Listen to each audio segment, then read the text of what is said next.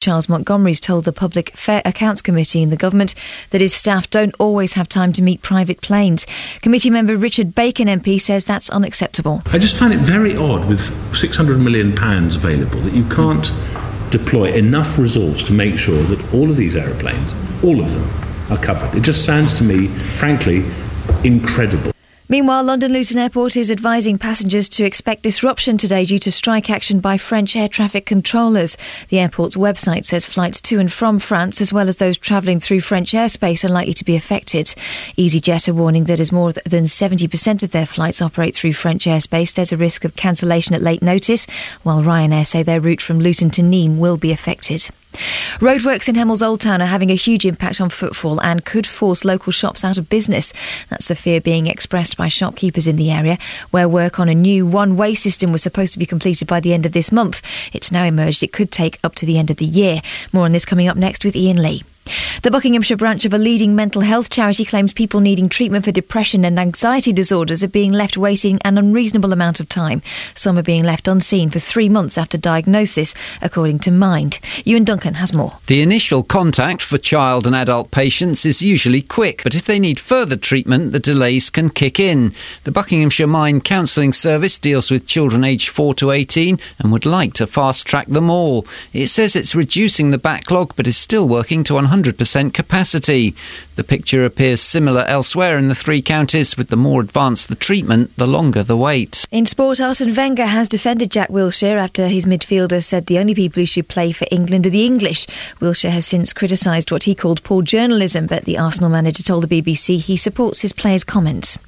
The weather, cold and windy with a chance of showers and a top temperature of 13 degrees Celsius, that's 55 Fahrenheit. Get the latest news and sport online at bbc.co.uk/3counties.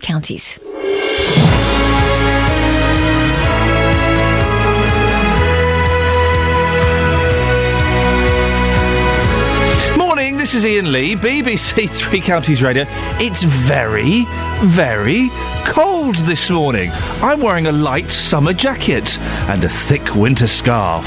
And neither of those things are protecting me from the cold. Luckily, my thick winter coat is in the boot of my car. Don't ask me why. Don't ask me what else is in the boot of my car. Because it's none of your business. Lots coming up on the show this morning. I have a feeling today might be quite feisty. I've just got a feeling there might be a bit of feist in there. Shop owners in the Old Town in Hemel Hempstead say roadworks are severely affecting their trade and could put them out of business. We'll be speaking to some of those shop owners and a representative from the council a bit later on. Are you suffering from mental health issues? Well, bad news. You could be waiting quite a long time for treatment.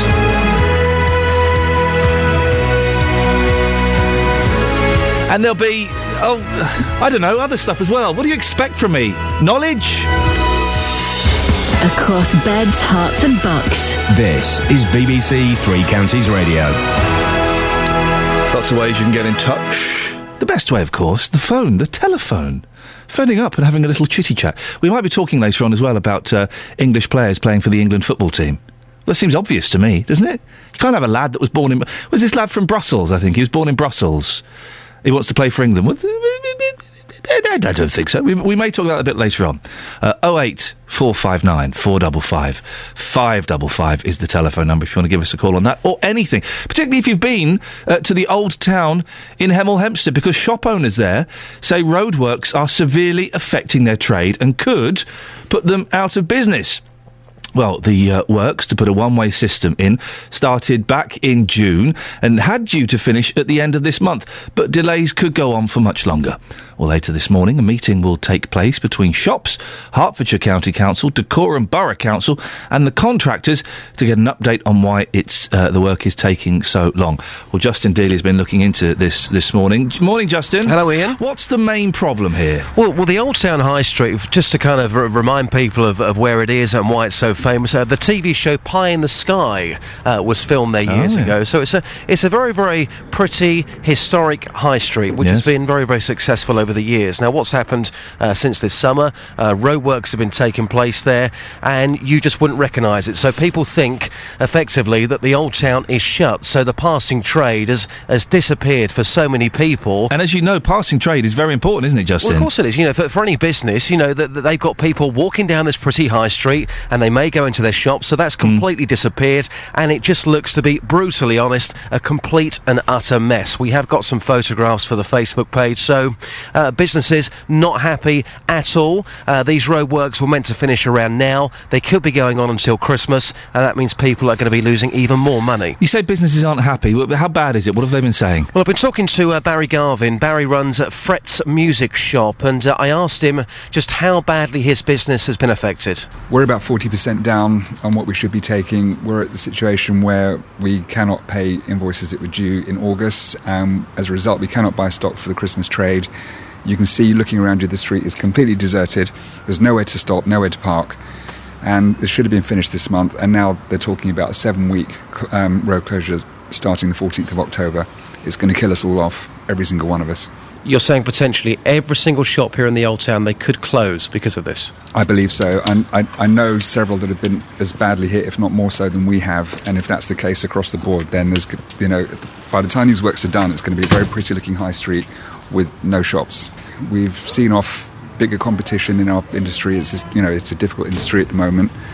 We've survived the worst of the recession, but we've been hit badly by this to the extent that we never have been before. How angry are you right now? I'm absolutely raging. We have 5 years left on our lease, which is personally guaranteed. We could lose our home if we go under. So I'm absolutely raging. Your message to Dacorum Borough Council, I presume you feel they are killing you off here. What's your message to them this morning? Well, what's been done has been done. The only way out of this now is for them to make an offer of compensation to all the retailers in the high street in order to put us back to where we would have been had this not happened. What do you feel you deserve? What's a fair price? Well, it's difficult to put a price on it, but in percentage terms, we're 40% down, so we need that to be made up. We need to be able to clear our backlog of outstanding bills so we can buy stock for Christmas and continue trading. Well, it's a significant amount that he's asking for, isn't it? It is, but he's 40% down. Yeah. He's saying, you know, we've beaten the recession, that things have been very, very tough, but we can't beat these roadworks. So he's 40% down. And here's the views now of Simon Humphreys. He runs the shop called Make Me a Cakey. Called what, sorry? Make Me a Cakey. What a fantastic name. I kind of am pretty disgusted, really. I used to be a builder for many years. If I had turned up and taken works on the way they have here, I wouldn't have been on the job more than a week. It's a shambles, to be honest. It's so bad. It's an embarrassment. We drove out of here yesterday, and on the way out up the high street, we came across, must have been 6 or 7 of the workmen. Now we had 2 people scratching their privates, 2 people on the phone, 2 people sitting down talking, and 1 person doing his shoelaces. Not 1 person was working.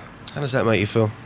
Well, considering that's our taxes that pay for that, it's not just a case of how I feel. I think it should be a case of how everybody feels, because we're the ones that are paying for it. And do you think the council care about you? Not one bit. Not one bit. They just started up some kind of voucher scheme to help try and get the public back in here. Well, basically what they're asking now is for us as retailers to offer further discounts, even though we're already losing money, to try and get the public back up here. You know, you've got businesses that have been here 25 years that are literally sitting there because people can't even get in their restaurants, in their stores. Yeah. It's disgraceful. It's total shambles. Total and utter shambles. Justin, say the name of that gentleman's shop again. Make Me a Cakey. I love the name of that shop. I also love the way that you say it. I genuinely do. It's a frustrating thing, and these businesses really are struggling. And in a time when we should be supporting small independent businesses, it is bad news, isn't it? Absolutely. You know, you talk to anybody up there. You know, it's taken them years to build up this high street. It's a very, very successful high street. It's full of local independent traders. You don't walk up there like most high streets streets and there's lots of empty shops. That's not the case. It's been very, very successful. People just think, the public think the Old Town is shut, they can't get parked, they're not using these shops, and later you're going to be hearing from a trader who is being taken to court by Dacorum Borough Council because she is refusing to pay her business rates while these roadworks are taking place. And have I got it right, Justin, that there's a meeting this morning at 8:30 and you're going to be outside that meeting and trying to find out what's happening? Yeah, you mentioned at the start of your programme this morning, Ian, you think it might be a feisty one today. I think this meeting is going to be very, very feisty. 8:30 this morning, the Old Town Hall. There will be a meeting with the businesses and also Dacorum Borough Council, and we have got the council live on your show just after 7:30. Justin, thank you very much. Can I grab you a bit later on to talk about English football players? Absolutely, of course you can. Thank you very much, my dear. If you use the Old Town in Hemel, have you been put off using it because of the roadworks that are going there? Do you understand what the shopkeepers are talking about? 08459 455 555. 40% down, a small independent music store. That's not good news, is it?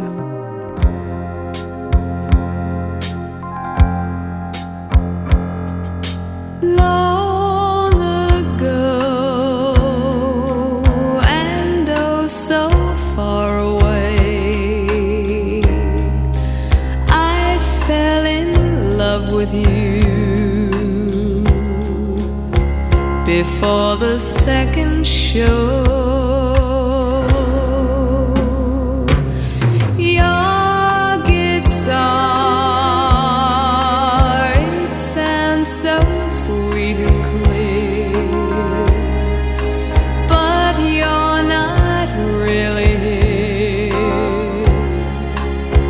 It's just the radio. Don't you remember you told me you loved me, baby? You said you'd be coming back this way again, baby.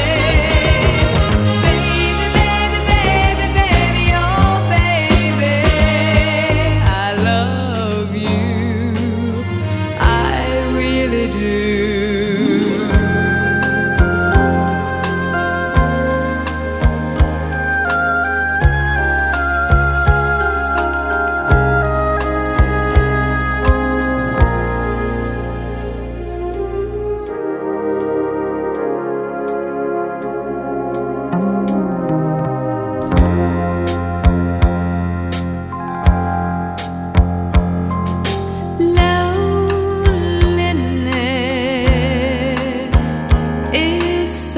Sad affair, and I can hardly wait to be with you again. What to say to make you come again, baby? Come back to me again. Sad guitar. Don't you remember you told me you loved me, baby? You said you'd be coming back this way again, baby. Baby, baby, baby, baby, oh baby, I love you, I really do. Oh man, you can't go wrong with the Carpenters. They've not recorded a Duff song. Apart from Jambalaya, that's terrible.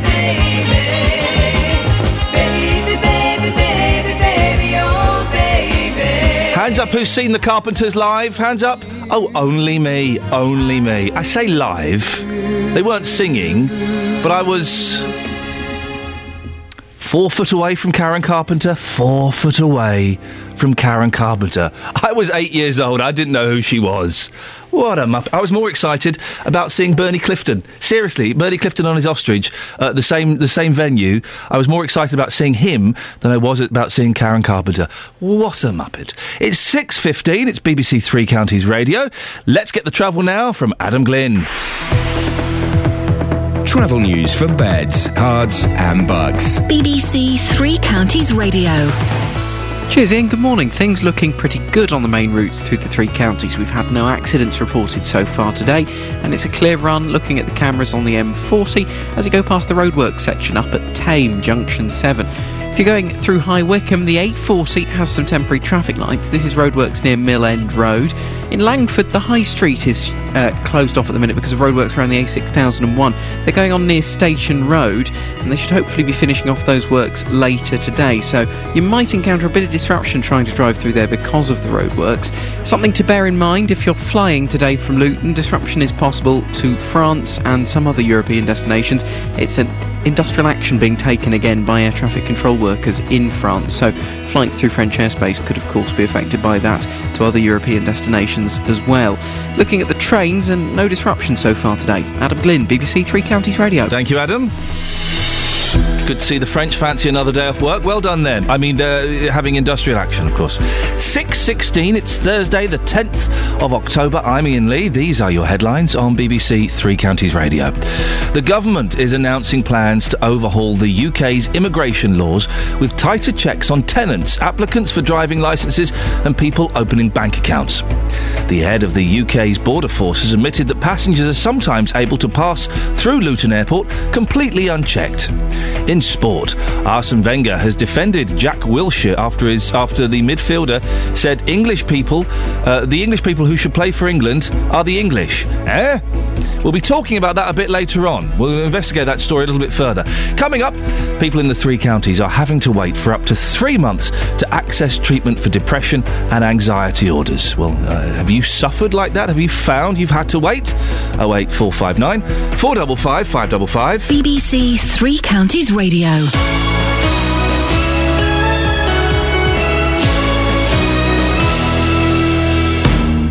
Even with an international break this weekend, Three Counties Sport still brings you loads of live football. Goal for the Dons, Patrick Bamford yet again. Leyton Orient versus MK Dons. Stevenage at home to Brentford. And it's gone in. Great goal, Stevenage. Wickham hosts Torquay. Great finish. Superb goal from the Blues, made by Bloomfield. And Luton entertain Hyde. The Hatters have scored again. Three Counties Sport, Saturday from 2 on BBC Three Counties Radio.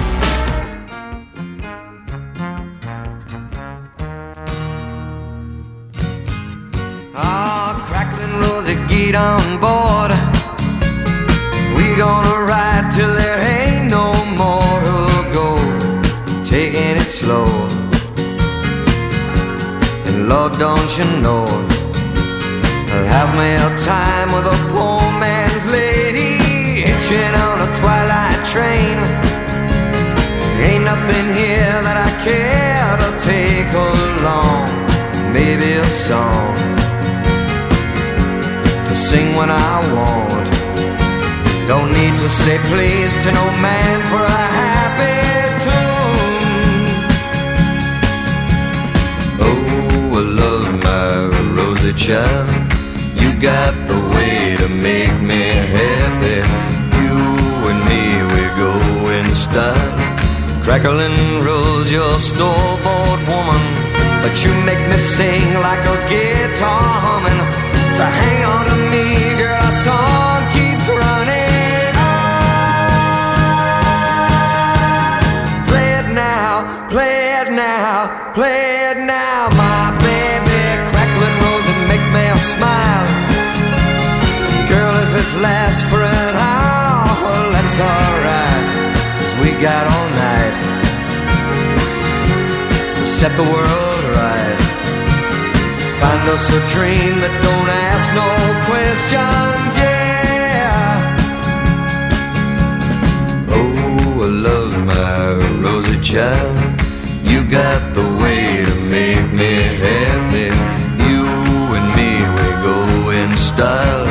Crackling rose, your store-bought woman, but you make me sing like a guitar humming. So hang on to me, girl, our song keeps running.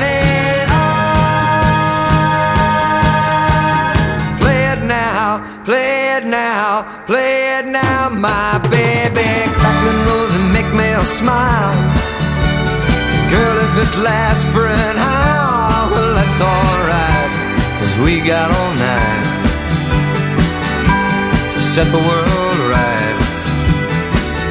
It's a dream that don't ask no question. Ba, ba, ba, ba, ba.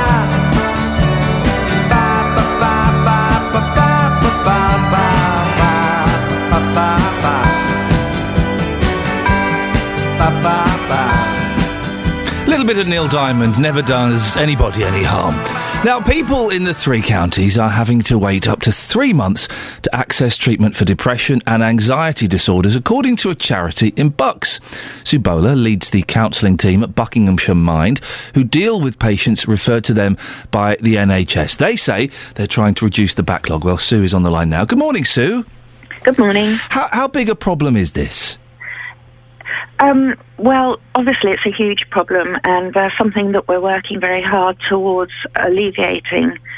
And it does affect a lot of people. Some people might suggest that 3 months isn't that long, but I guess if you're in the depths of a dark depression, if that black dog is sitting in your room with you, 3 months is a lifetime, isn't it? It absolutely is. And when you're in crisis, if somebody is in a real crisis, they want somebody to talk to there and then. And what we really want to do is capture people in that moment so that we can make an early intervention to prevent the depression from deepening and worsening. And sometimes people are at risk of hurting themselves through it as well. So, we would like to see that reduced. Why is there such a backlog, do you think?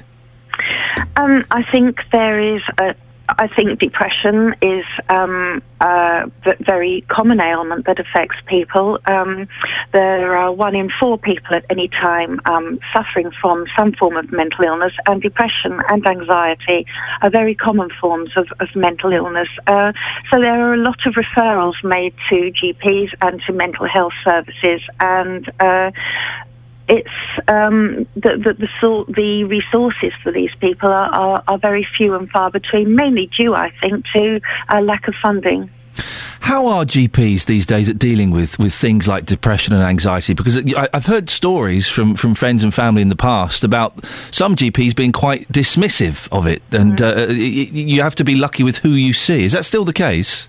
No, I think most GPs are very sympathetic towards such illnesses and have quite a lot of insight into them, especially now that there's a lot more information out there regarding depression and anxiety. So I think on the whole GPs do try very hard to get people seen as quickly as possible. There is a service to which they have a directive to refer, which is Healthy Minds in Buckinghamshire, but that offers one particular form of therapy which isn't suitable for everybody, although it certainly has its place and provides an excellent service. And of course, there are a lot of referrals made to that, and for those referrals that aren't suitable to that service, there are few and far between services who can actually pick up that shortfall. Quite often as well, when GPs refer a patient for a talking therapy, the sessions aren't that long. It could be 6 or 12 sessions, which to resolve or at least get someone on the right path towards being well again. 6 or 12 sessions isn't really a lot, is it? No. It's sometimes it's not. Sometimes that short-term solution focused therapy works very well because it helps people retain a grasp on what they need to do and helps them focus on their goals, and often does work very well indeed. But for other mental health difficulties, a longer-term approach is more suitable. We do offer that at Bucks Mind. We do have the capacity for offering longer-term work in cases where we feel that that would be beneficial. So we certainly don't discharge people just because they've had their 10 sessions or 12 sessions, and that's it. So with the situation with people waiting up to 3 months, what would you like to see change? I would like to see more funding ploughed into mental health services such as ourselves, so that we can recruit and take on more counsellors. We have to take into account the fact that each counsellor has to have supervision, so that has to be funded as well. If we could take on more counsellors and expand our services, then we could certainly see people much more quickly. Sue, I appreciate your time this morning. Thank you very much. Sue Bowler leads the counselling team at Buckinghamshire Mind. If you have suffered from a mental illness of any kind, how were you treated when you went to the doctors? Did you have to wait for a long time for any kind of help? 08459 455 555. You can also go to facebook.com/BBC3CR or send me a text 81333. Start your text 3CR. Sometimes I feel I've got to run away, I've got to get away from the pain you drive into the heart of me. The love we share seems to go nowhere, and I've lost my light, for I toss and turn, I can't sleep at night. Once I ran to you, now I run from you. This tainted love you've given, I give you all a boy could give you. Take my tears and that's not nearly all. Tainted love, tainted love. Now I know I've got to run away, I've got to get away. You don't really want any more from me to make things right. You need someone to hold you tight, and you think love is to pray, but I'm sorry, I don't pray that way. Once I ran to you, now I run from you. This tainted love you've given, I give you all a boy could give you. Take my tears and that's not nearly all. Tainted love, tainted love. Don't touch me, please, I cannot stand the way you tease. I love you though you hurt me so. Now I'm gonna pack my things and go.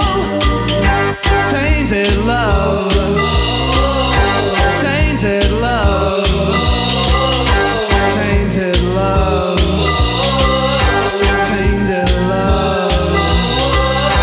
Touch me baby, tainted love. Touch me baby, tainted love. Just Googling Mark Ormond. Tainted love. What a varied life that gentleman has lived, hasn't he? What a varied... I saw Mark Ormond live many years ago, and what a fantastic show he put on, and more power to his elbow. I think that's a phrase. I think it is. Morning, this is Iain Lee, BBC Three Counties Radio. If you want to give me a call, 08459 455 555. It's coming up to 6:29. Let's get the travel with Adam Glynn. Travel news for beds, cards and bugs. BBC Three Counties Radio. Problems on the M25 at South Mims. This is anti-clockwise and traffic is currently being held. The motorway is completely blocked while the emergency services attend to an overturned vehicle. It's in the outside lane anti-clockwise just after the end of the roadworks, so pretty much just after junction 23 there at the A1M. Already congestion is solid back to Potters Bar as nothing for the moment is getting through. The rest of the M25 is looking okay. No problems clockwise reported this morning, and things on the rest of the motorway routes through the three counties are also looking good. We're doing well on the A40. No troubles on the M1 that I can see on the cameras or the A1M. Through Dunstable, the A5 is starting to slow up just a little bit on the speed sensors, mainly on the northbound side from the two A505 junctions. We're looking pretty good on the trains. No major delays reported. If you're heading into London, though, there are some minor delays on the Northern Line tube. This is between Camden Town and Kennington, and it's a signal failure at Angel that could affect your journey. And, of course, as I mentioned earlier, Luton. Disruption is possible to flights to and from France and some other European destinations because of air traffic control workers taking industrial action. Adam Glynn, BBC Three Counties Radio. across beds, hearts and bugs. This is BBC Three Counties Radio.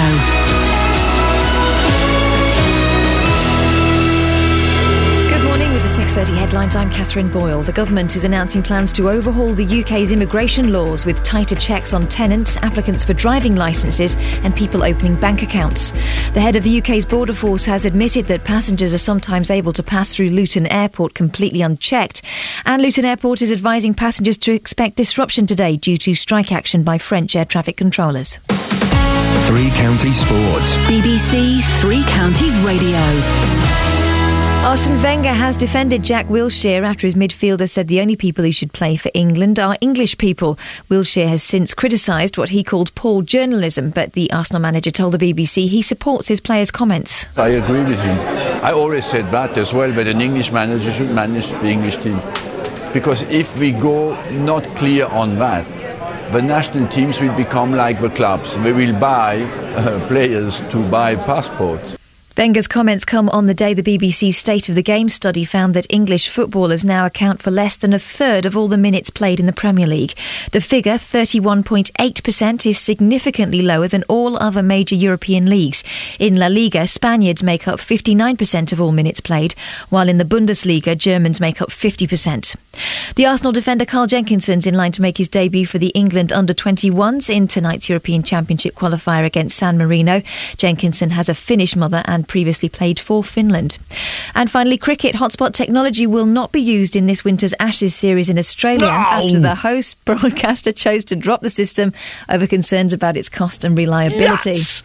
Former England spinner Phil Tufnell says Australians don't trust the technology after a series of contentious rulings this summer. I think the Aussies, they've had enough of it and they've just said, OK, they said it's too expensive, but I think also they're thinking we've just had enough of it and let's get on and play the cricket. I can remember talking to the guy who, was sort of in control of Hotspot, and he said it's not 100% right all the time, which was a bit of a shock. So there's obviously some concerns there from the Aussies. That's your latest news and sport. And more at 7. You're disgusted with that, aren't you? Blimmin' Australians! Do you like a hotspot? What's a hotspot not? Prize? Is that right? Was it good? What's a hotspot not? I never watched that. Strike It Lucky. Strike It Lucky with Michael Barrymore. I think we can say his name again now. What's a hotspot not? I don't. 08459 455 555. What's a hotspot not? Apart from 100% accurate, according to Phil Tufnell. There you go. You say. Listen, we're going to play Tina Charles. I love to dance. Oh yeah. I love to love. But my baby just loves to dance. There's an interesting story going on in the background there, isn't there? Well, you think you know what this song's about? Yeah. Go on. She's barking up the wrong tree there. You think that the gentleman, her boyfriend, is possibly gay because she wants to have sex with him and he's like, I'm too busy dancing, love. No one loves disco that much. Call 08459 455 555. BBC Seriously? Three Counties Radio. What's a hotspot not? It was Barrymore and Strike It Lucky, wasn't it? What's a hotspot not? A good spot? What did he say? 08459 455 555. I can see the direction this show's going to head. We're talking about Hemmel's Old Town, and the shopkeepers there are very unhappy because the roadworks, I think they're turning the street into a one-way street. The roadworks were supposed to have finished, well, soon, could go on until Christmas. Marcus texted in, he says, what exactly are they doing in the high street? There seems to be a lot of towns across the UK replacing slabs and curbs, etc., but the UK's got no money. Well, I guess they're investing. It's an investment, isn't it, Mark, to try and draw more people to the town to spend a few quid. Now, there's a story that listen, as you know, dear listener, I'm not a fan of sport. I have very little sporting knowledge, apart from the tennis. No, not tennis, snooker. That's the one, isn't it? I don't even know the names of them. Snooker and darts I like. The rest of them you can stuff. But Jack Wilshere, who is an England football player, he's from Hertfordshire as well, keeping it local and vocal, says that only... Well, what exactly is he saying, Justin? I'm getting very confused about this. Only English players, only people born in England should play for England. Is that what he's saying? No, what he's talking about here, he's talking... hang on a second. Whoa. Calm yourself down. What he's saying By the way, great dance to Neil Diamond's Crackling Rosie earlier on. Yes, it was very erotic, wasn't it? So what he's saying is that there is a 5-year rule from FIFA which says if you live in a country for 5 years, that makes you eligible to play for that particular country. If you haven't played for another country before. Some players, of course, they can play for a whole host of countries because they may have, I don't know, a mother from Spain, a father from Denmark, so it makes you eligible to play for a whole host of countries. What he's saying is that you should be English if you want to play for England. And that, to me, is layman's terms. But by English, he means born in England? Yes, that's what he's saying, and I totally agree. You know, for years now, I've been a big believer in this. You get these people that go off and play for Wales. Now, no disrespect to the Welsh squad, but that Welsh squad is not particularly good. No. So you may have somebody who's got, I don't know, they've got a Welsh uncle. That would make them eligible to play for Wales, but then they could go and play international football because they weren't good enough to play for England. I believe Michael Owen play for Wales? Michael Owen played for England. Oh, OK. Gareth Southgate, did he play for Wales? He played for England. There's a man who played for Wales. Yeah. Would that be Vinnie Jones? No, there was another man, a good man. Yeah. There's a good man. There was a good man who played for Wales. Oh, a good man. Ryan Giggs. Right, yeah. He played for Wales. Yeah, but he's Welsh. But he could have played for England. Exactly my point, you see. But he didn't think that he'd be good enough to play for England, so he chose Wales. Tough. Well, no, he was very good enough. He was a fantastic player. He definitely could have played for England. But is he the one that karate kicked that man? No, that was Eric Cantona. Okay. But he's Welsh, so he wanted to play. Eric Cantona's not Welsh, mate. No, he's not Welsh. He's French. But Ryan Giggs was Welsh. He wanted to play for his own country. I don't understand anybody who is not English who wants to play for England. Where would the passion come from? So you're saying you've got to be born in England to play for England? Absolutely. I give you Kevin Peterson. Kevin Peterson, what, the cricket player? Yeah, South African. He plays for England. Yeah. We're not talking about cricket, though. No, we're talking about sport. So yeah, we are talking about cricket. Yeah, it's the same thing. It's the same thing. I don't understand. How can you relate to your country that you're playing for if you weren't born there? So Kevin Peterson. Whoa! That's a massive thing you've just said there. No, it's not. No, why? How can you relate to your country you play Properly. for if you weren't born there? Properly. Well, then that is saying that British citizens who weren't born here but have made the choice to live here can't appreciate their country as much. We're talking about football now. If I was a decent football player back in the day, I had a sweet left foot. Now, if I have gone on to play international football, you got a nice right buttock. I could have played for England, or I could have played for Ireland because the majority of my family are Irish. Why would I want to go and play for Ireland when I was born in England and I'm English? You're saying Kevin Peterson? I'm not talking about Kevin Peterson. But okay, you're not talking about Kevin Peterson, but you're saying that Kevin Peterson shouldn't be allowed to play for the England cricket team because he's South African. Well, we're talking about football, but if you're going to make it into a cricket discussion... Yes, a sport discussion. If somebody is born in England and they want to go and play for the national team, great, but if you are born... You shouldn't be allowed to. If you're not born in this country, you're not English, are you? I'm going to say two words to you, mate, and then we're going to get your reaction to this. Mo Farah. Okay. He wasn't born in this country. No, he wasn't. So should he be allowed... He was running for Team GB at the Olympics. Well, he's been talking about it. He's saying, it's about time we gave people more of a fairer chance. And yes, an inspirational man, but at the end of the day, wasn't born in this country. So you're... hang on a minute. This is crazy. No, it's not. You're saying that Mo Farah shouldn't have been allowed to run for Team GB in the Olympics. You've got to look at every situation. He's the Mobot. His situation is very, very different. Why? What's different between him and Kevin Peterson? And this Belgian lad that might be playing for the England football team? What's different? You've got to look at their lifestyles and their background. Why? That's what you've got to look at. Why? What's that got to do with it? Well, it's got a lot to do with it. It's got everything to do with it. Their lifestyles.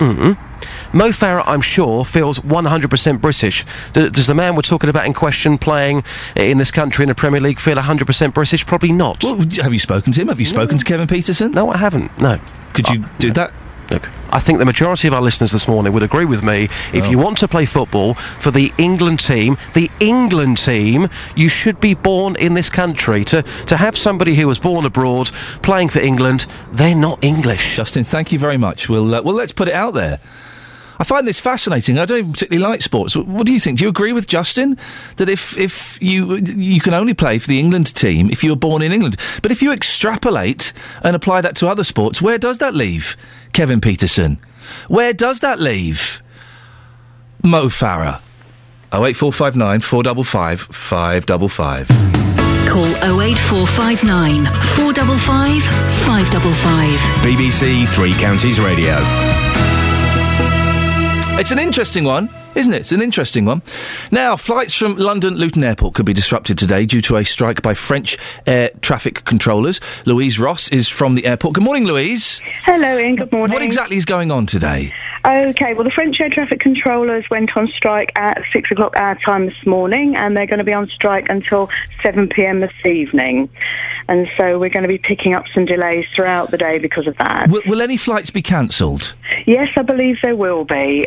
We've already got a couple of cancellations today, both Ryanair, one that was due to depart at 6:10 for Nîmes, and there's one at 9:50 for Béziers in France. That's been cancelled, but we haven't got confirmation of anything else at this stage. And do you know what other flights might be affected, what the delays could be?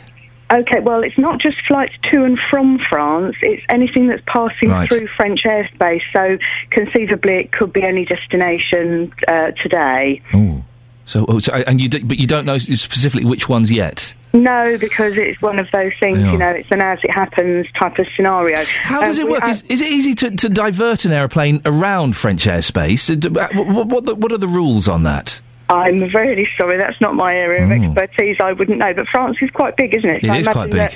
It's quite a task doing that. So we are showing some delays on our departure boards at the moment. Okay. Anywhere between 10 minutes and an hour for most destinations at the moment. So we'd ask passengers to check with their airline before setting out for the airport today. Louise, listen, thank you very much indeed, and we may speak to you a little bit later on in the show to see how things are developing. Right. Now listen to this, and bear in mind that Catherine Boyle suspects that her boyfriend may be gay. See what you think.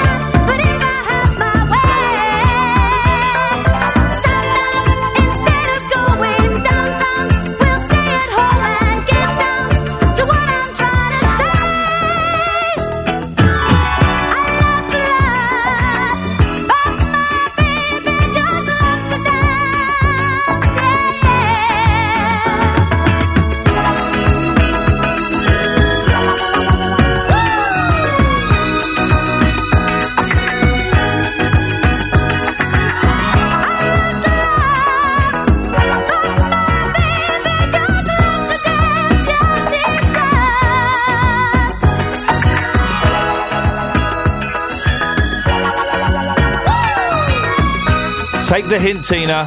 Take the hint. Move on, girl.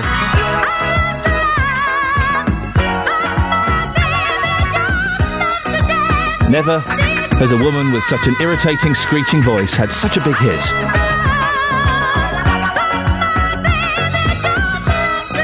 Oh, I can't bear it anymore.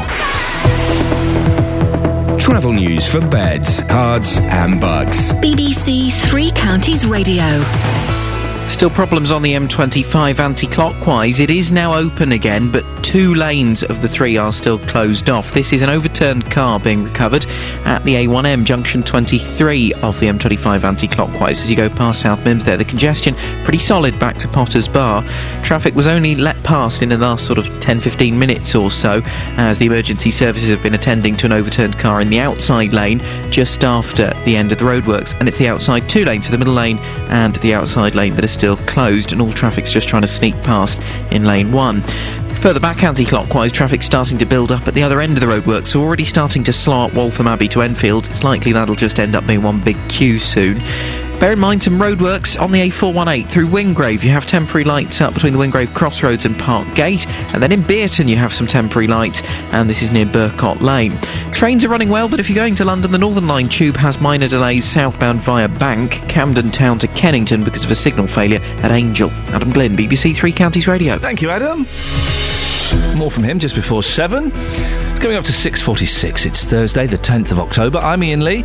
These are your headlines on BBC Three Counties Radio. The government is announcing plans to overhaul the UK's immigration laws with tighter checks on tenants, applicants for driving licences and people opening bank accounts. The head of the UK's border force has admitted that passengers are sometimes able to pass through Luton Airport completely unchecked. In sport, Arsene Wenger has defended Jack Wilshere after his midfielder said the only people who should play for England are the English. Excuse me. Coming up, the government is setting out plans to toughen immigration laws. Or maybe that'll affect the England football team. We'll have more on that in a little bit. 08459 455 555. Before that, let's get the latest weather. Beds, Herts and Bucks weather. BBC Three Counties Radio.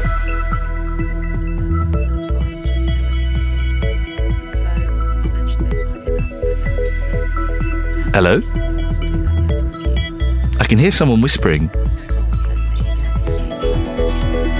Who is it we're supposed to have today? We don't know. Hello, weather? Listen, she's talking to a mate. Let's have a listen. Shh. Mappers anyway, but then she's on the phone. She really got on a high horse. Oh, we should probably stop listening there. Although I'm tempted to listen more, we should probably stop listening there. Oh dear, I feel uncomfortable. Well, the weather will be chilly and awkward.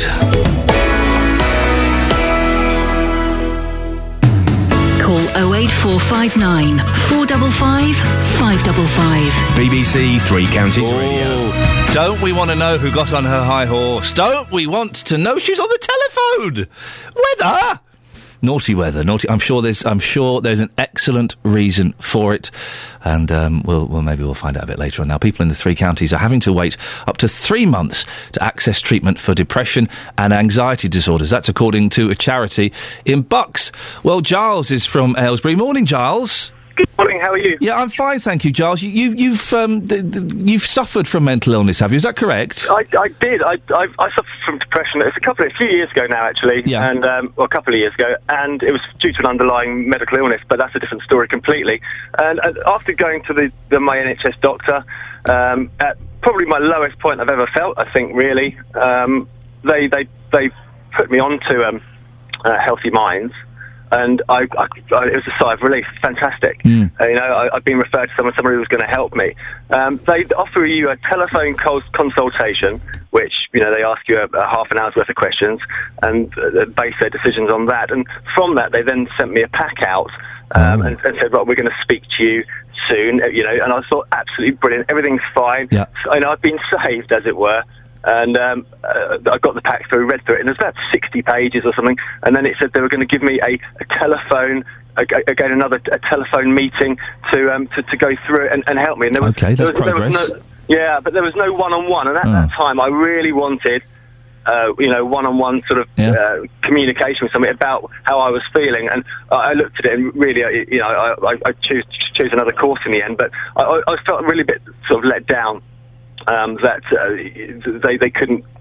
You want to speak to somebody face to face. I think when I was in that low state, I didn't want to sit at home on my own looking through 50 pages of stuff. You don't want to work. Listen, I suffer from depression. I've seen people, and I'm on pills and all those kind of things. And I know exactly when you're at your lowest, which I'm not now. Touch wood, thank God. No, me either. But when you're at your lowest, You are desperate. The thoughts that are going on in your head are incredible, and you are very desperate. And to be sent, 60 pages of homework. Yeah, exactly. It's not what you want, is it? No, it wasn't at all. And in fairness, I mean, I chose a different path to try and make myself better. And speaking to other people in similar situations probably did more good for me than reading any paperwork ever. But and how are things now, Giles? You on the up? Oh yeah, good. Yeah, good. I don't think you ever get rid of it. No. But I don't suffer with it ananymore. So no, all good. I can't grumble now. Giles, I appreciate you coming on. I appreciate your honesty. It's a tough one, isn't it? 08459 455 555. If you want to share your stories, let's have a little bit of the small faces, shall we? Yes, why not? Over bridge of sights to rest my eyes in shades of green, under dreaming spires to Ichiku Park, that's where I've been. What did you do there? I got high. What did you feel there? Well, I cried. But why the tears there? Tell you why. It's all too beautiful. It's all too beautiful.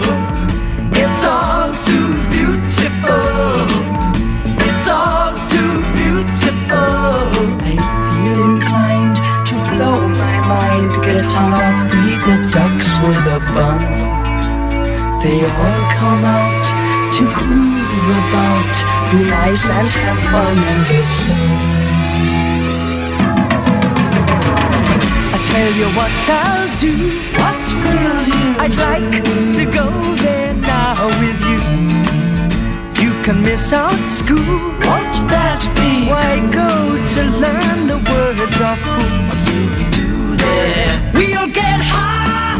What will we touch there? We'll touch the sky. But why the tears there? I'll tell you why.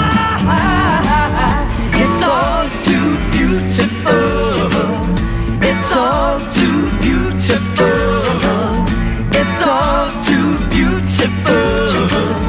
It's all too beautiful. I feel inclined to blow my mind. Get hung up, feed the ducks with a bun. They all come out to groove about, be nice and have fun in the sun. It's all too beautiful. It's all too beautiful. It's all too beautiful.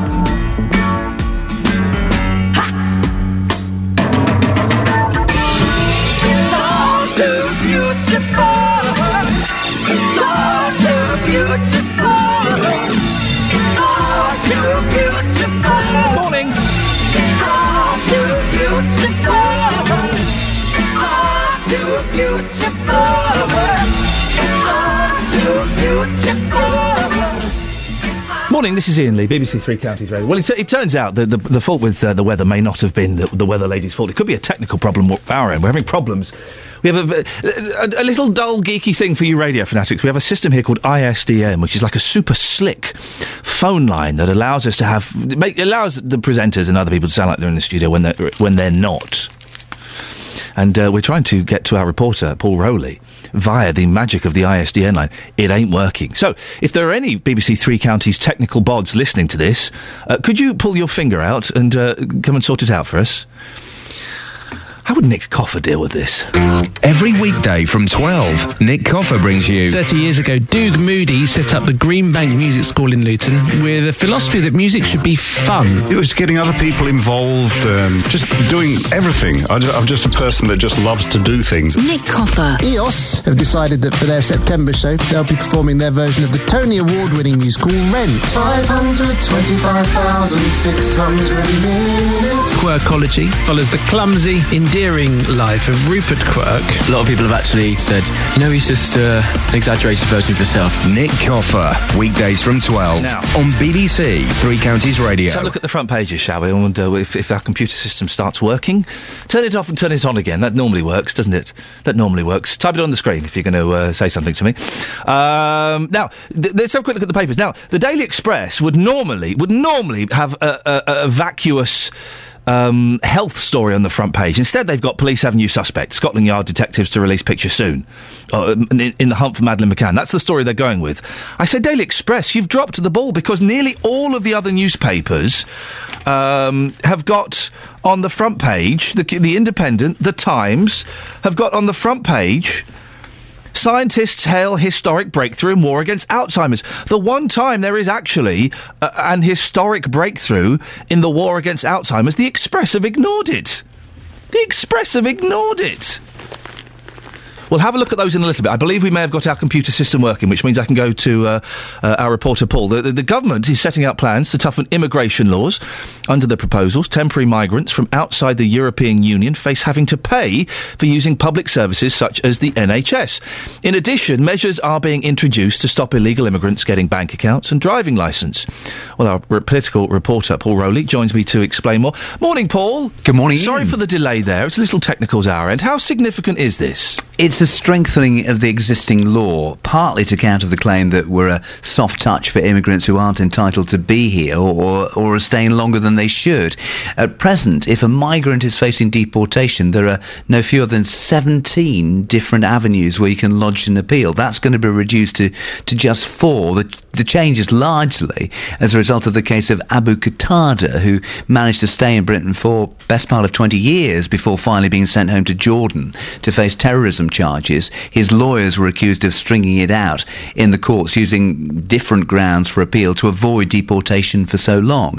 Plus, there are now going to be tougher measures to stop illegal immigrants getting things like bank accounts and driving licences. How practical are these proposals, though? Because it kind of means that the man on the street, people working in banks, have to become the enforcement officers, don't they? That's the difficulty, you know, that all of a sudden you find bank managers and private landlords being forced to do the work of immigration officials, and they've not got the experience for that. And the other thing is, if they don't do it, they face prosecution. So, for example, banks will be required to check a database of known immigration offenders before allowing somebody to open an account. But I don't know if I'm being naive here, but clearly, I mean, I suspect you could forge your application, or you could get somebody else's name, or if you are an illegal immigrant, well, we don't know who you are because you're illegal. You've got in by the back door. Similarly, you've got to do it for driving licences, and for landlords, you know, if you've not got the proper paperwork, well, how do you know? So this is a problem, and I think the civil liberties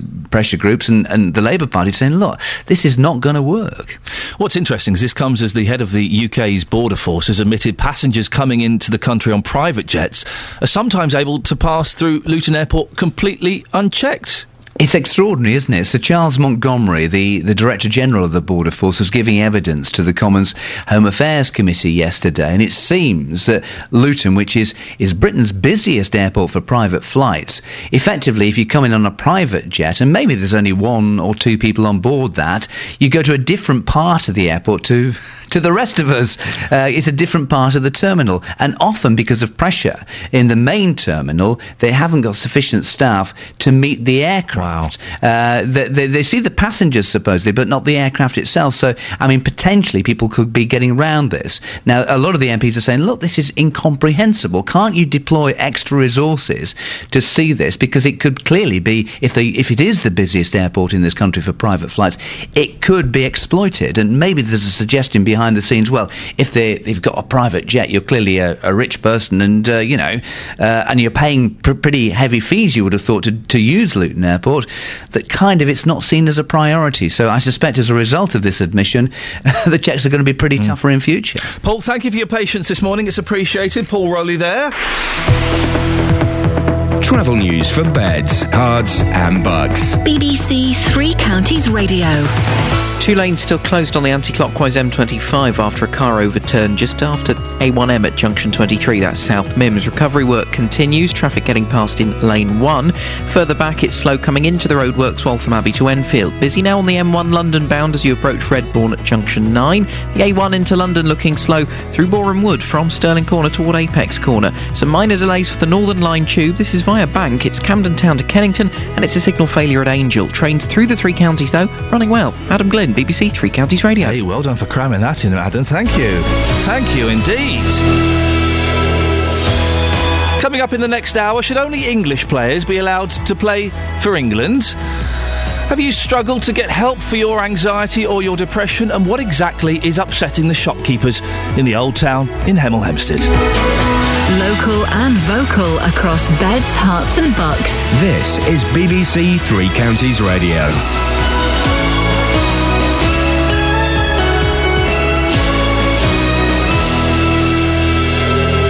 Good morning, it's 7 o'clock. I'm Catherine Boyle. The headlines: government announces immigration overhaul, French strike threatens to disrupt Luton flights, and fears roadworks could put Hemel traders out of business. BBC Three Counties Radio. The Home Secretary Theresa May is announcing plans to overhaul the UK's immigration laws. The government is proposing that temporary migrants from outside the EU should pay to use the NHS, as free healthcare is one of the pull factors encouraging people to come to the UK. Don Flynn from the Migrants' Rights Network says there's no evidence of that. There are very small numbers of migrants who come here with pre-existing health conditions and find themselves registering with the health services. It's something less than 2% of all people coming into the country with the intention of living and working here for a period. So I simply do not believe that there is any significant evidence that something like the NHS is a pull factor. The head of the UK's border force has admitted that passengers are sometimes able to pass through Luton Airport completely unchecked. St Charles Montgomery told the Commons Public Accounts Committee that his staff don't always have time to meet private planes, the majority of which land at Luton.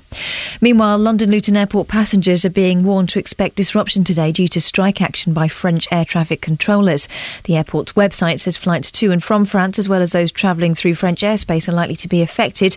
And Louise Ross from the airport says the impact's already being felt.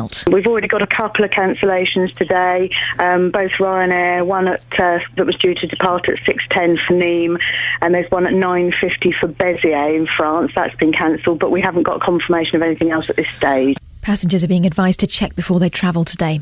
Shopkeepers in Hemel's Old Town are demanding compensation for lost trade due to overrunning roadworks. Work on the new one-way system was supposed to be completed by the end of the month, but traders are now being told it could take until the end of the year. Barry Garvin says that could mean the end for his music shop. We're about 40% down on what we should be taking. We're at the situation where we cannot pay invoices that were due in August. As a result, we cannot buy stock for the Christmas trade. You can see, looking around you, the street is completely deserted. There's nowhere to stop, nowhere to park. And this should have been finished this month, and now they're talking about a 7-week road closure starting the 14th of October. It's going to kill us all off, every single one of us. British scientists believe they've moved a significant step closer to developing a drug which can stop Alzheimer's, Parkinson's and other degenerative brain diseases. Experiments on mice have shown for the first time that a chemical can completely halt the death of brain cells. In sport, Arsene Wenger has defended Jack Wilshere after the midfielder said yesterday that only English people should play for England. But the Arsenal manager told the BBC he agrees with his player, saying, and if we're not clear, national teams will become like a club. Players will buy passports. The weather, cold and windy today with a chance of showers and a top temperature of 13 degrees Celsius, that's 55 Fahrenheit. Get the latest news and sport online at bbc.co.uk/3 counties.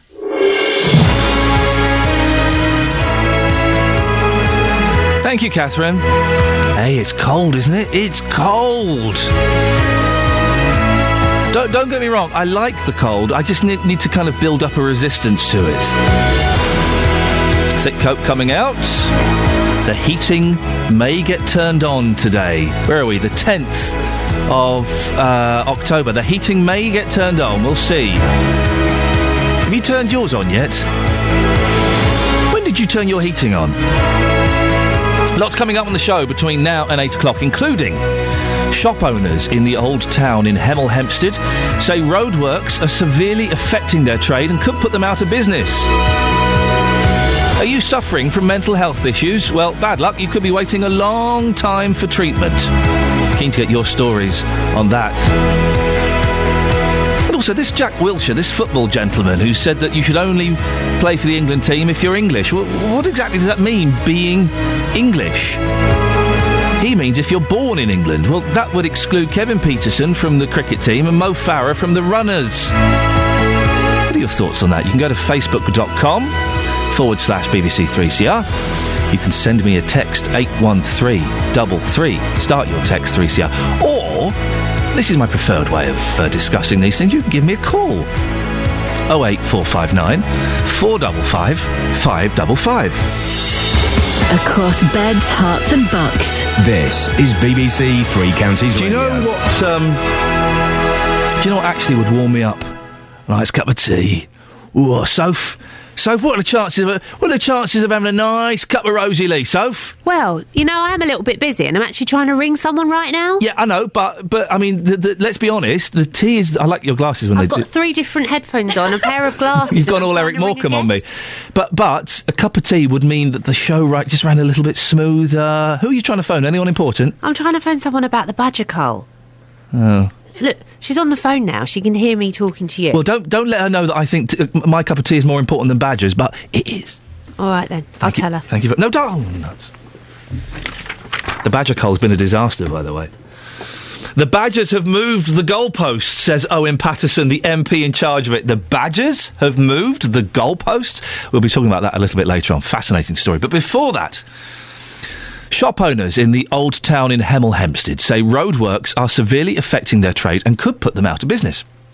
The works to put a one-way system in started back in June and had due to finish at the end of this month, but because of delays could go on for much longer. Well, later this morning, a meeting will take place between shops, Hertfordshire County Council, Dacorum Borough Council and the contractors to get an update on why the work is taking so long. Hands up who thinks there might be a lot of buck passing taking place there. Anyone? It's not my fault, Gov, it's the person sitting on my left. Well, joining me now is one of those affected business owners. It's Michelle Smith, who runs an antique shop in the Old Town. Good morning, Michelle. Good morning. How long has this been going on for? Well, it's been going on since the middle of June. And what exactly is happening outside your shop? Well, all along the road, obviously, we've got complete disruption.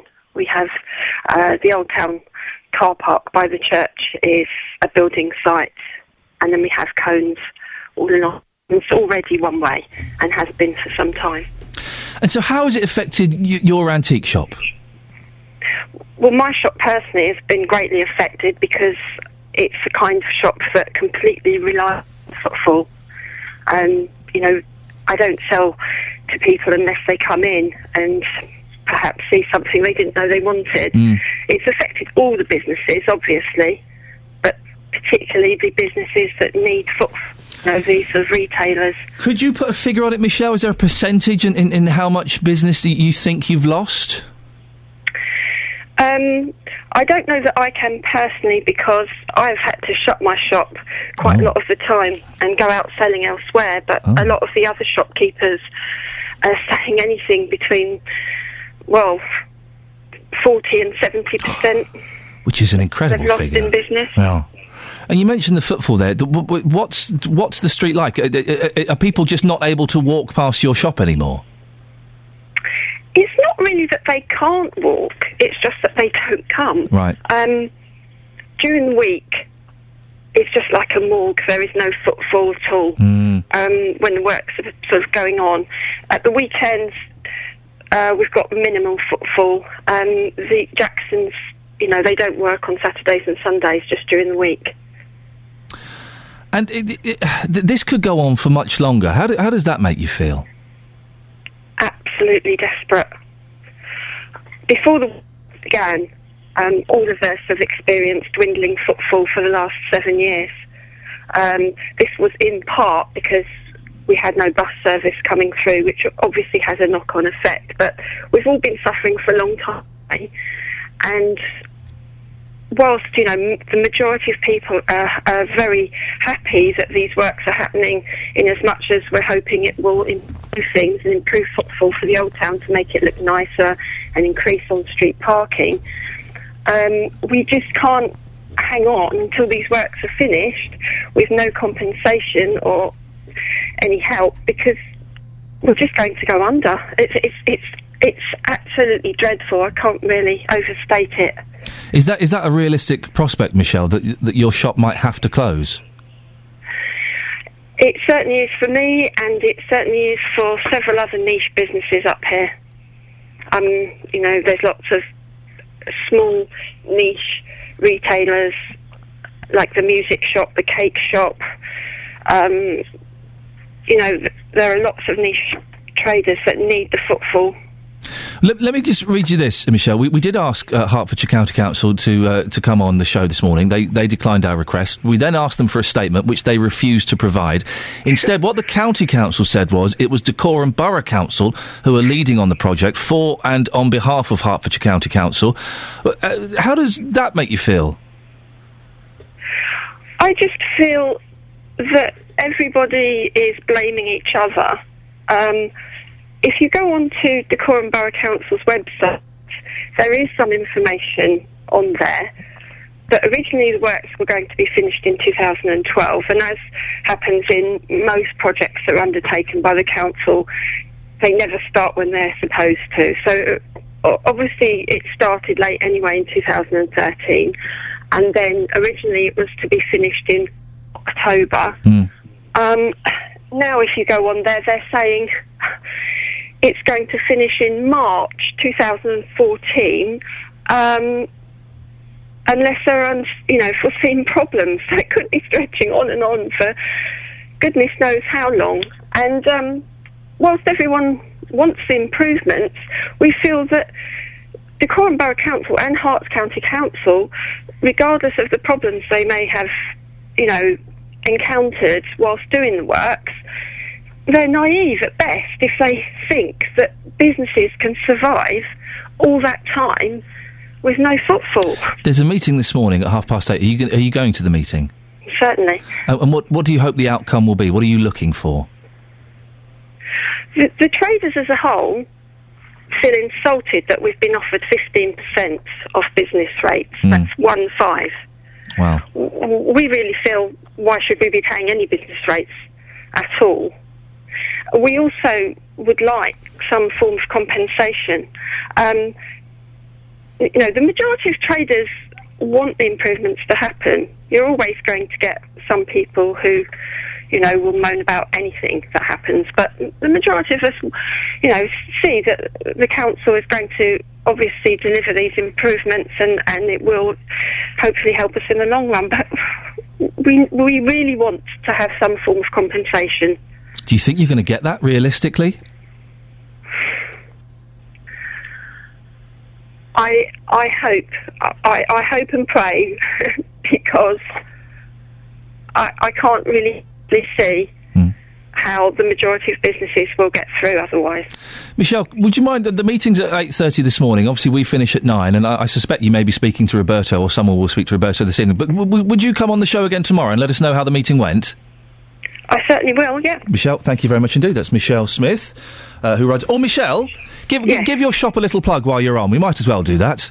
Oh, thank you. Well, my shop is Off the Wall Antiques, and it stocks a variety of very interesting objects in there. Excellent stuff. Not very good at self-promotion. No, it sounds good. Off the Wall Antiques. Michelle, thank you very much indeed. There's Michelle Smith, who runs Off the Wall Antiques in the Old Town.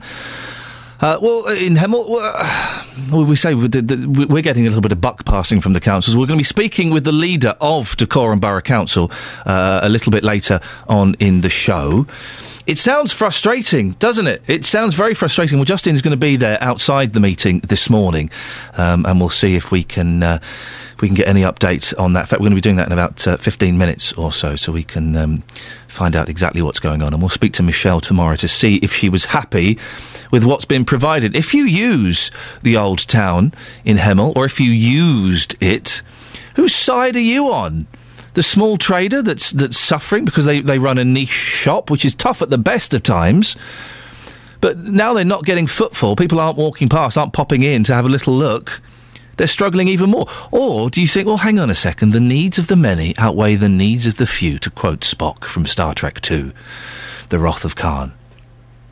That actually it's going to be so much better for the town itself that we may as well do it. And yes, some businesses might suffer. Whose side are you on? 08459 455 555. We're also keen to get your thoughts on this. I'm not a sports fan in the slightest. As you know, I can't say sports tedious. Absolutely tedious. But one sports story has kind of grabbed me. It's this, what's this gentleman's name? Jack Wilshere.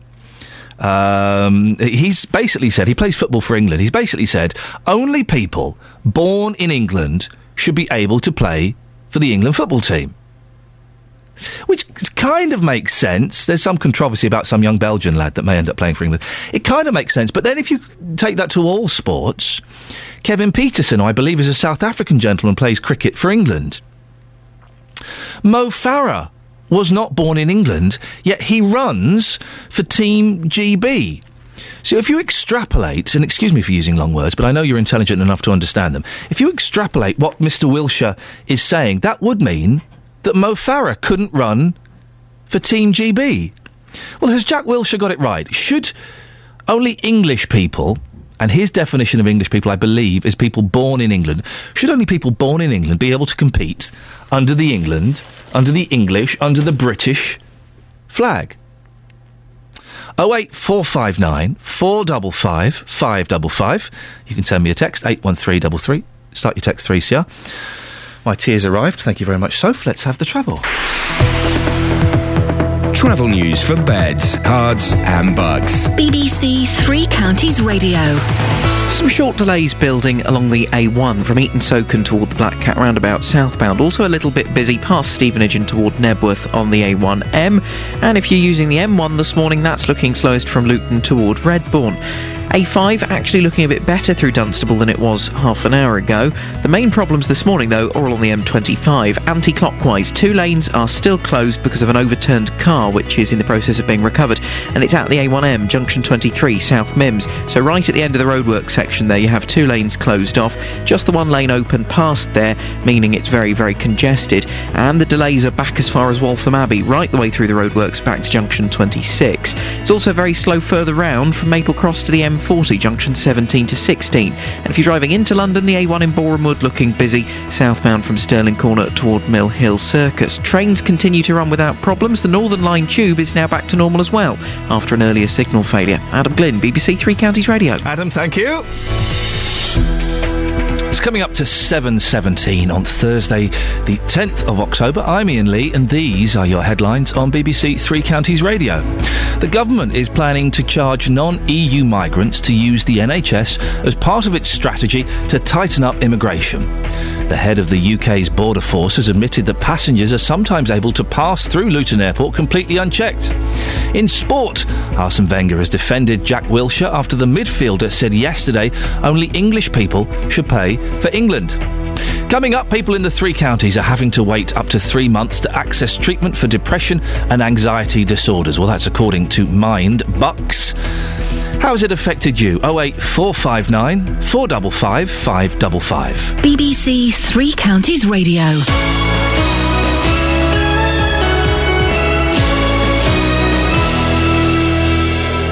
It's been another amazing year for British sporting talent. And Andy Murray, 6'4", 7'5", 6'4", has only gone and done it. But who are our unsung sporting heroes?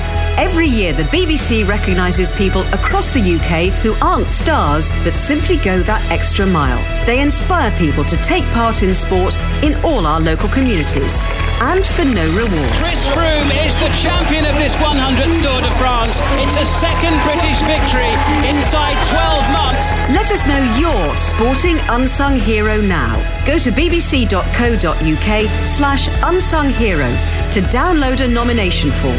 Closing date is Wednesday, October the 16th. They all deserve our support. Huh? People in the Three Counties are having to wait up to 3 months to access treatment for depression and anxiety disorders. That's according to a charity in Bucks.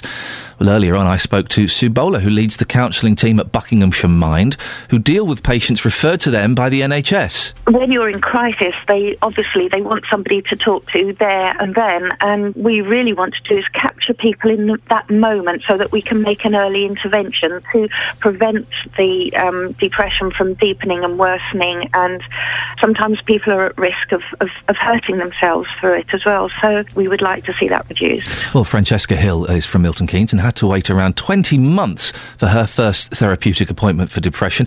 Morning, Francesca. Good morning. What happened? How did your situation arise? My situation arose through mainly postnatal depression. I had depression growing up anyway, and had my daughter. It was left for a number of months, At first, I think they were wondering whether I'd just shake myself out of it. And then gradually, just as time got what sort of grew on, I got worse, and I sort of reverted into myself. I wouldn't talk to anyone. I wouldn't leave the house. So all the major signs were there.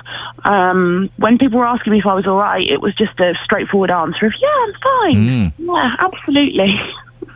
You say you isolated, and depression is a very isolating disease. How were you? Can you describe how you were feeling at the time? Very, very low. I think the lowest I felt in a long time. And it's more. Listen, I suffer from depression. It's more than just feeling a little bit sad or feeling a bit hacked off, Definitely. isn't it? It's infinitely more than that. Definitely. It's also the fatigue. The lack of eating. When you are very, very low, it just seems to be that your whole body starts to shut down. You can't seem to function as a normal human being. You start to distance yourself from any friends that you may have had, family members, your own children, for instance, and that's very, very hard to see. So what did you do? Did you go to the doctor? What happened? Well, health visitor was very, very good. She picked up on it within a few months of meeting me. And she said, yeah, you're not right. And I was like, oh, no, I'm fine, absolutely fine. And she wasn't taking my bluff. And then, sort of as time grew on, she then said to me, right, we need to go and see the doctor. So I went down to see my GP. So spoke to my GP, and my GP said, yes, we're going to do that depression scale thing. We did the National Depression Scale, and I was actually very, very high at that point. They then said to me that they wanted to refer me to the mental health team, and at that point it was like a siren going off in my head. I was thinking, oh my gosh, I've completely lost it. I'm completely mental. And I started to then revert more into myself, and at that point I think if they'd acted a bit quicker, it probably wouldn't have got as out of control as it did. Well, how you say if they'd acted quicker, what did they do, or what didn't they do? Well, I was referred, and I was obviously put into the system, and I was left. I had no communication from anyone. Every time we phoned up to find out what was going on, it was, oh yeah, she's on the waiting list, she's on the waiting list. And for 20 months, it was just, yeah, she's on the waiting list. And then it was only after a serious health review that we found out that actually, no, I wasn't on the waiting list. I slipped through the net. So 20 months you're waiting, being told, oh, no, it's fine, don't worry, we'll sort you out. And you weren't even on that list at all? No. How did that make you feel? Well, I felt, obviously, I personally felt that it was just a normal thing for me. I probably deserved it. Yeah. I wasn't in a good frame of mind. My husband, on the other hand, was very angry that I'd been let down. Having two young children under the age of 10, one under the age of 5, it was very, very difficult to run the house. He was working full time. I wasn't functioning as a normal human being. Oh, and it's hard work for the partner of a depressed person as well. Very much so. Very much so. I think they take half of the hits when you're really, really low and you just want to be left alone, or if you're extremely angry and you become aggressive, not physically aggressive, but verbally aggressive, they do take the batterings for it. When they finally put you on the list after this 20 months, how long did it take then for you to get treatment? To be honest with you, it took a very, very long time. I think it took then another 2 years on top of that for me to now, for me to then have received the treatment that I've sort of now been in.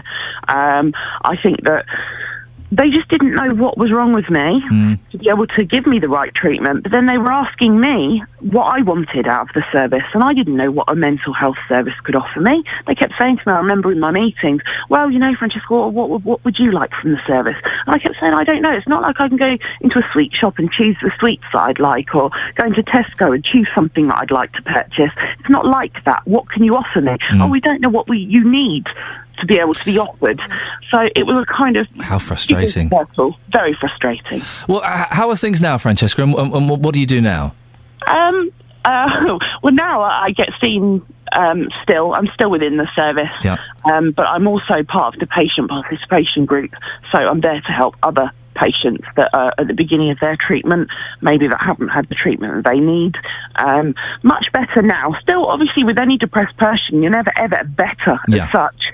And I still have bad days, but they're probably not as bad as they were. And you know how to manage it a bit better, probably. Yeah, definitely. Francesca, listen, I appreciate your time this morning. Thank you. Francesca Hill from Milton Keynes. Had to wait ages to be seen for that, which is just incredible, isn't it? Ah, dearie me. 08459 455 555. A spokesman from Central and North West London NHS Foundation Trust, which covers Milton Keynes, said mental health provision has changed substantially in the last decade. They now, you can either go and see your GP, or they have a single point of access. Here comes a phone number, kids. You may want to write it down. A single point of access for adults who feel they need support with their mental health. The telephone number is 01908 605650. 01908 605650.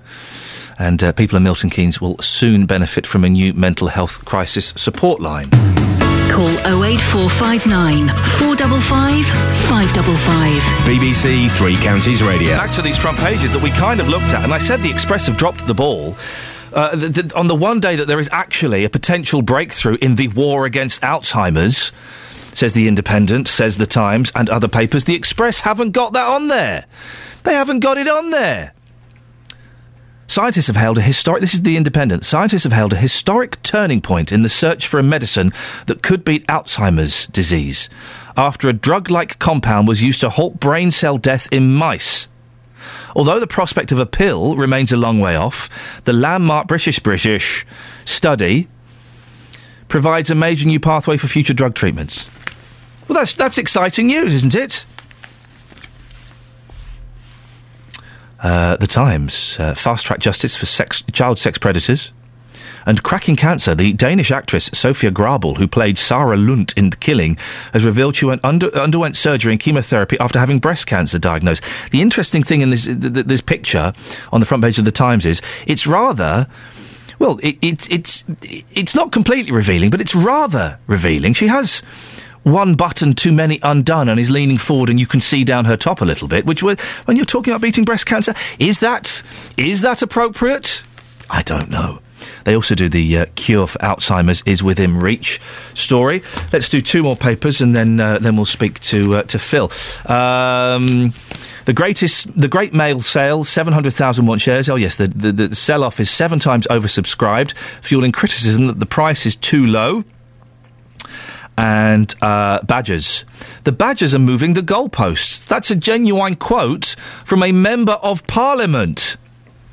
The Environment Secretary, Owen Paterson, yesterday blamed Badgers moving the goalposts for the failure of a pilot cull in Somerset to eradicate enough of the animals. Or maybe, Owen, it's because your team overestimated the number of badgers. Yeah? Yeah, maybe. And the Telegraph snubbed to Royal Mail investors, and a sailor holding a boy, and how many toppings on your pizza. There we go. That's some fun stories there. On the subject of English people playing for England, Phil. Good morning, Phil. Morning again, Ian. How are you? Yeah, I'm good, thank you, Philip. What do you think about Jack Wilshere, who said that only players born in England should be able to play for England? What do you think? Well, what do I think about Jack Wilshere? I can't exactly tell you my exact opinion on fan, but and I have met him. Basically, so many England players, ex-legends, have come from abroad.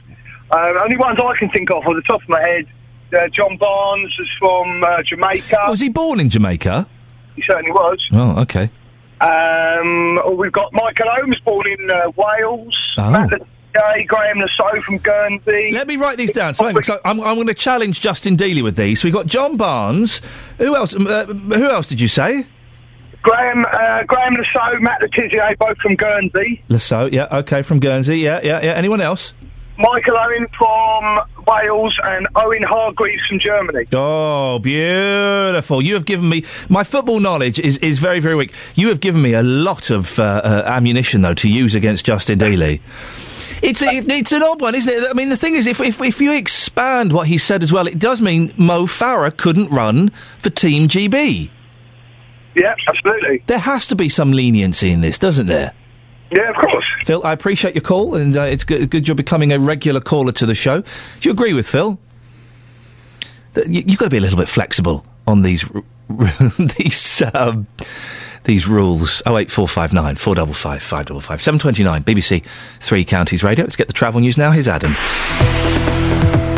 Travel news for beds, cards and bugs. BBC Three Counties Radio. Few stretches of the A1 starting to get slow. Firstly, you've got the one from St Neots down toward the Black Cat roundabout, where it's rather heavy on that southbound side. Pretty clear past Biggleswade at the moment, but once you get onto the A1M, it gets busy past Stevenage, and then it's looking a little bit slow on the sensors from Hatfield down towards South Mimms. We've got problems on the M25 around South Mimms this morning. 2 lanes are still closed anti-clockwise because of an overturned car. Recovery work continues, so it's lanes 2 and 3 that are shut just at the end of the roadwork section there, and 1 lane open past the scene. Congestion all the way back now as far pretty much as the M11 at junction 27, and for people at the back of that queue coming through from Essex, it could take nearly 2 hours to get through. Very, very slow.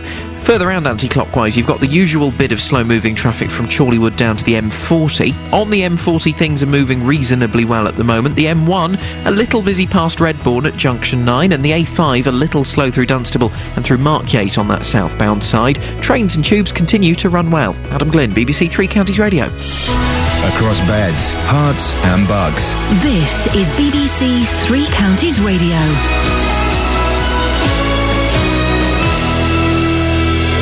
With the 7:30 headlines, I'm Catherine Boyle. The government is planning to charge non-EU migrants to use the NHS as part of its strategy to tighten up on immigration.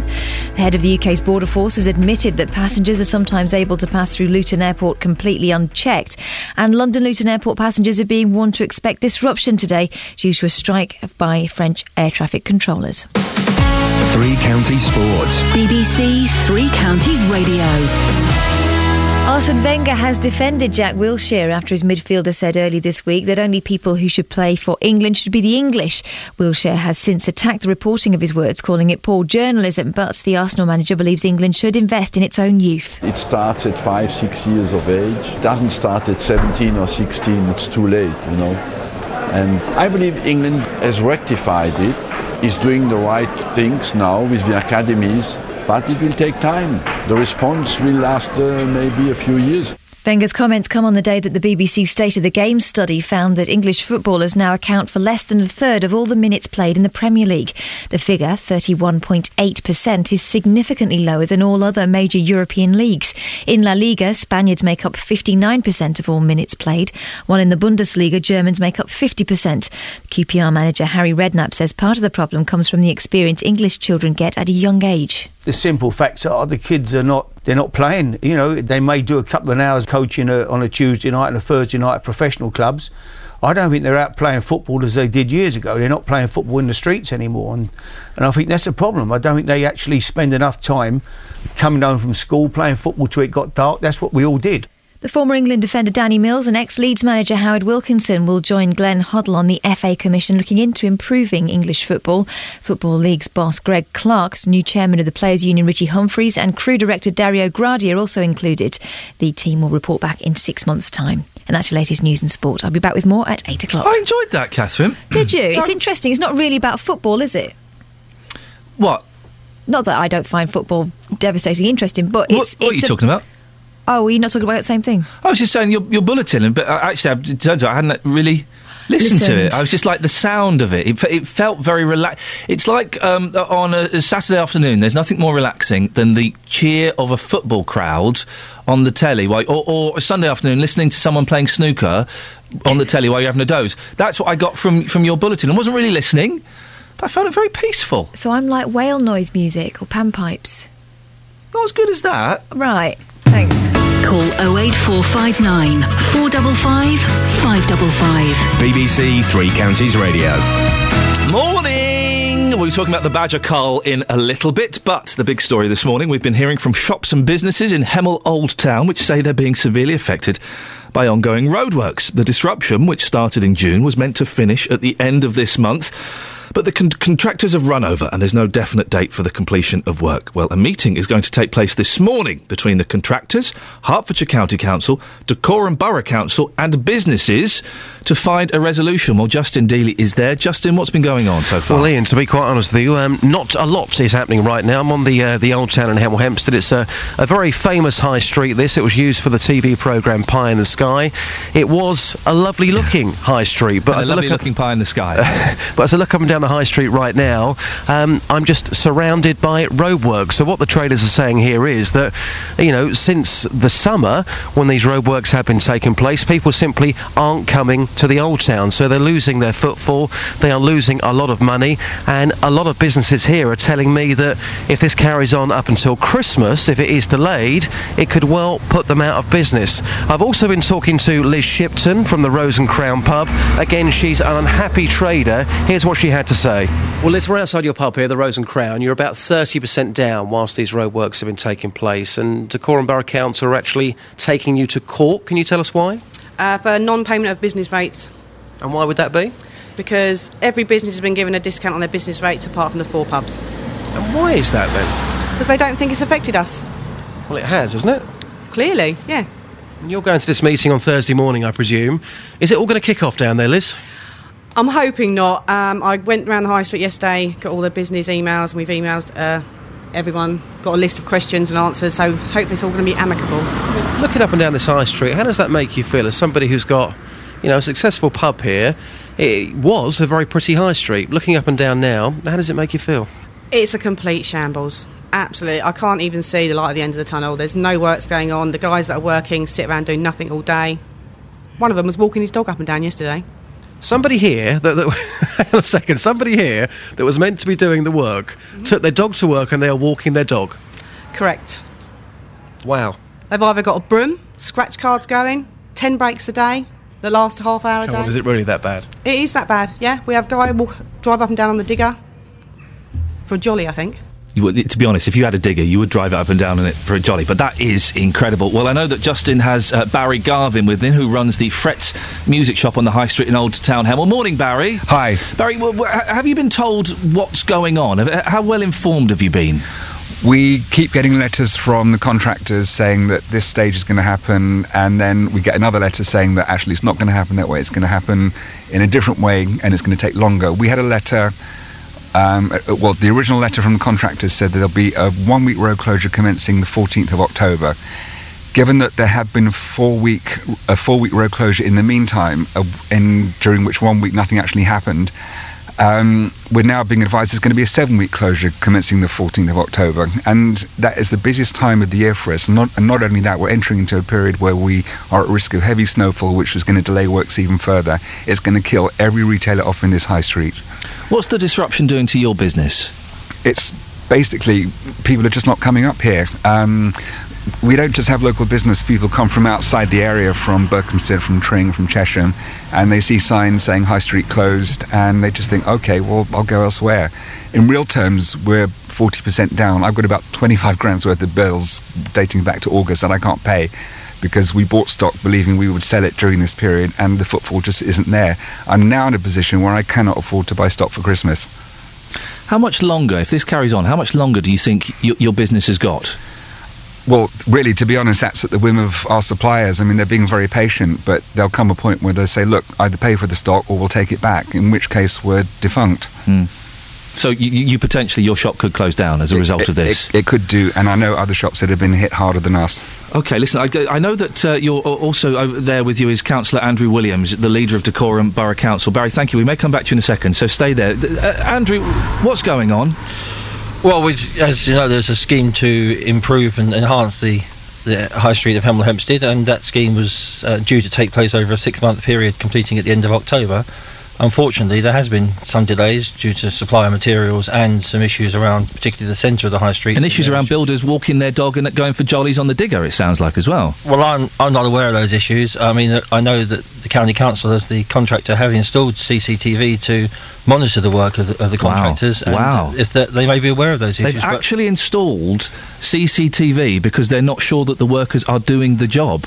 They have installed CCTV to make sure that the number and amount of work that's supposed to be carried out, of which obviously as Highway Authority they're paying for, is being completed. So they are concerned that the contractors aren't providing the number of people and doing the work at the speed they said they would. There has been concerns about that, but clearly the primary delays are around availability of materials and the issues around the St Mary's Square. So when is this going to finish? We have a timetable now to complete all of the on-street works by the end of November. And is that guaranteed? Well, nothing is guaranteed. It depends on utilities, and no one know, as we've had in the past, problems with undiscovered items below the surface. But we are fairly confident now, having looked at all the issues that we have, that we can complete all of the works before the end of November, which would put us, unfortunately, about 4 to 5 weeks behind our initial timetable. But up until now, what's happened in the high street is very much what would have been expected when the programme was laid out. Barry's shop is 40% down on takings. He might have to close soon. Well, clearly that's a very difficult situation. Well, it's more than difficult, it's his livelihood. You can't make such a major on-street improvement without, closing roads and affecting, unfortunately, footfall. But so it's tough. It's not tough. It's we want to work with the traders to look at resolutions to this. So what solutions have you offered? What options have they got? It can only be around promotion and selling of the high street to encourage people to come in. We've done a lot to advise residents or customers that the high street is open for business, that there is and how have you done that? Through signposting, through advertising on the website. We're looking now at features in the local papers running up to Christmas. Putting some, but with the greatest respect, Mr. Williams, putting an advert in a local paper and putting something on your website saying, hey, the high street's open, that's not going to get people down there. That's not going to save Barry's music shop, is it? That's not going to save the antique shop we spoke to. If the issue is that people think the high street is not open, they see signs that saying it's closed, we have to get the message out there that it is open, that the traders are and the shops are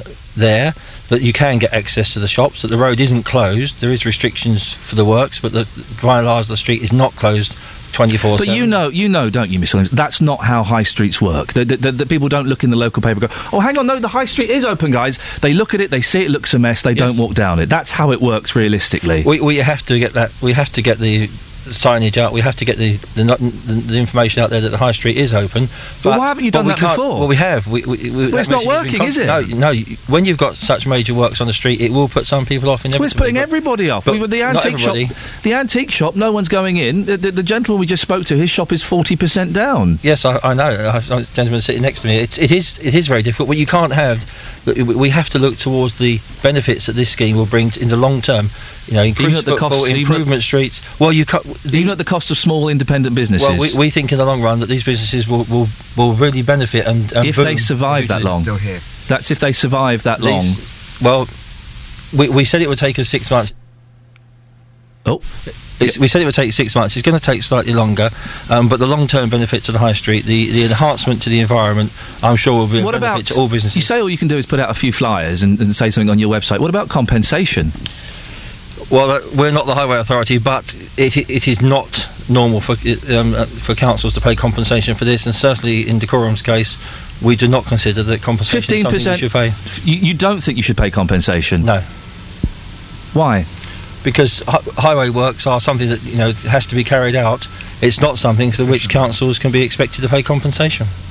Why? I don't understand why. Has there been a reduction in business tax? There has been a reduction. Well, there has been a reduction in business tax through the valuation office. That's not something that's in Decorum's control. The valuation office are independent. They've given a 15% discount to the majority of businesses, and you can apply again to the valuation office for further reductions if you feel that's appropriate. But you're adamant that these shops won't be getting compensation? Certainly in the case of, from Decorum's perspective, then compensation is not something that we would be in a position or bound to pay. Barry Garvin runs Fret's Music Shop. Barry, I believe you're still there. What's your reaction to what Councillor Williams has just said?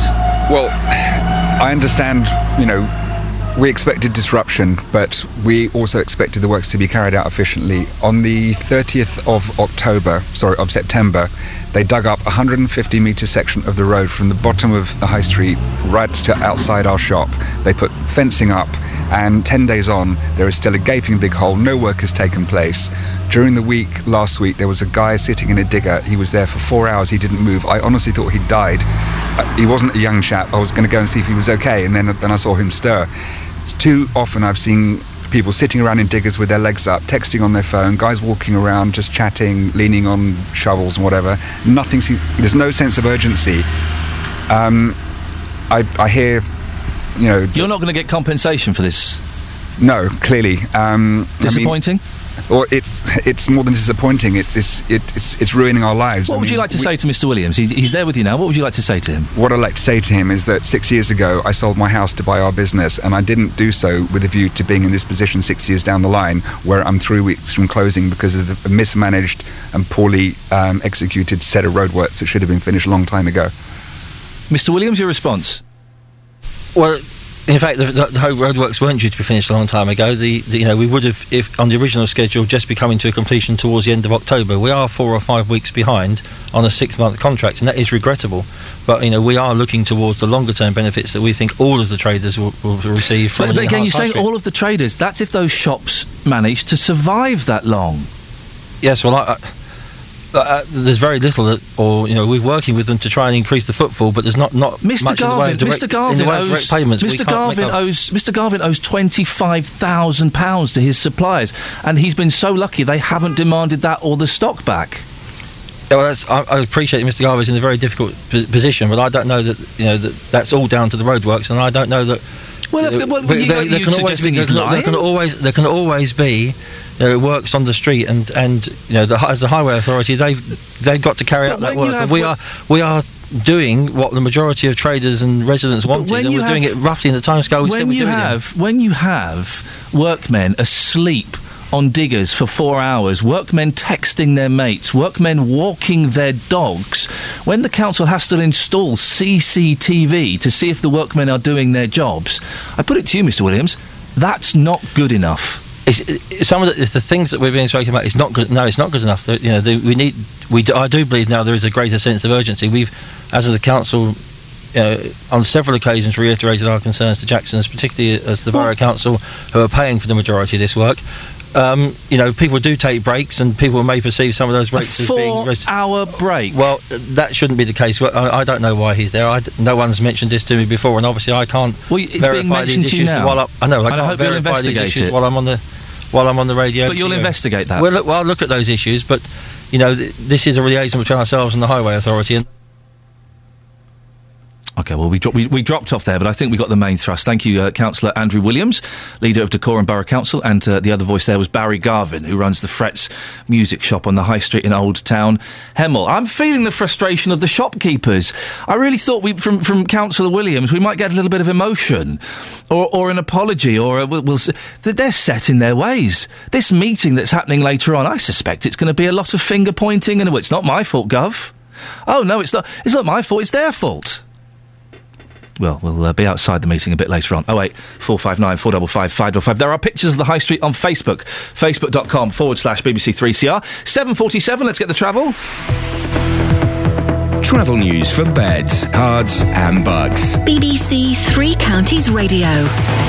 Still some pretty long delays on the M25 anti-clockwise, though a little bit of good news is that they have managed to reopen all lanes just past the A1M at junction 23. We had the overturned vehicle earlier this morning. About 7:35 they got the lanes reopened. You're going to find delays, though, for quite a while as traffic tries to wend its way through the delays in the roadworks section. There's still congestion pretty much all the way back to the M11 round at junction 27. Busy as well as you continue from Chorleywood to the M40 junction 18 to 16. M1 heavy from the A505 down toward Hemel, so that's slow in patches from junction 11 to junction 7. The A1M is looking busy past Stevenage. You've also got delays further back up the A1 at the Black Cat roundabout and further into London on the A1 through Boreham Wood, Stirling Corner to Mill Hill Circus. Trains and tubes are running well. If you're flying today, though, disruption possible to flights to and from France and flights through French airspace. It's because of industrial action being taken by air traffic control workers in France. Adam Glynn, BBC Three Counties Radio. Adam, thank you very much. 7:48. It's Thursday, the 10th of October. I'm Iain Lee. These are your headlines on BBC Three Counties Radio. The government is planning to charge non-EU migrants to use the NHS as part of its strategy to tighten up on immigration. The head of the UK's border force has admitted that passengers are sometimes able to pass through Luton Airport completely unchecked. In sport, English footballers account for less than a third of all the minutes played in the Premier League, a state-of-the-game study for the BBC Sport has found. Coming up, Badgers have moved the goalposts. No, it's not a football story, it's a ridiculous statement by a Member of Parliament. We'll find out exactly what that means after the weather with Elizabeth Rizzini. Beds, Herts and Bucks weather. BBC Three Counties Radio. Hello, a very good morning to you. Well, it's going to be a rather windy day today, and it's a rather chilly start too. We've got temperatures across the three counties between 5 and 7 degrees Celsius at the moment, and because of the wind chill, then it's going to feel even colder than that, really. So at the moment it's a northwesterly, and it will gradually ease around to a northeasterly by the time we get to the afternoon. It's a fairly bright start, actually, particularly across Buckinghamshire, and that's where we're going to tend to see the best of the weather through the rest of the day. We'll probably see a few showers, particularly across northern areas of Hertfordshire, Bedfordshire too, as we head into the afternoon. They'll tend to be on the light side. There will be a bit more cloud around. Still bright though across Bucks, I dare say, and the wind's still coming from the northeast, actually, and it will be quite strong towards parts of Hertfordshire. So the worst of the weather always towards eastern areas. It's going to be cold. It could be wet for some of us a bit later on, and it will be quite windy as well. Temperatures today up to 12 or 13 degrees Celsius. Add to that the wind chill, and it's not going to feel particularly nice, but at least it will be nice and bright, particularly for western areas. Now, as we head into this evening and overnight, we're likely to see some heavier showers around, temperatures dropping to between 7 and 9 degrees. We've still got the strength of that wind, and then into tomorrow, a chilly start to the day, still rather windy. It will be rather wet. There'll be further outbreaks of rain at times, and it's still going to feel rather chilly, so it's not looking that nice. In fact, positively autumnal for today and for the next few days after that. That's the forecast. Cheers, Chuck. Roberto Perrone on BBC Three Counties Radio. If you're at home, sit back, because this is going to be very, very interesting. You've got the selfie, the legsy, the bumsy. You're going to start that trend. Roberto Perrone. We seem to be heading headlong into war again. We're very keen to stop this from happening. We don't know where this might lead. The lie that took us into the Iraq war could become a shocking truth in this one. Roberto Perrone. Weekdays from 3 on BBC Three Counties Radio. Talking about the badger cull, because if it works, it could happen here. A pilot badger cull in West Somerset may be extended by 3 weeks after marksmen have failed to reach their target. Those behind the cull have been denounced as incompetent in the House of Lords.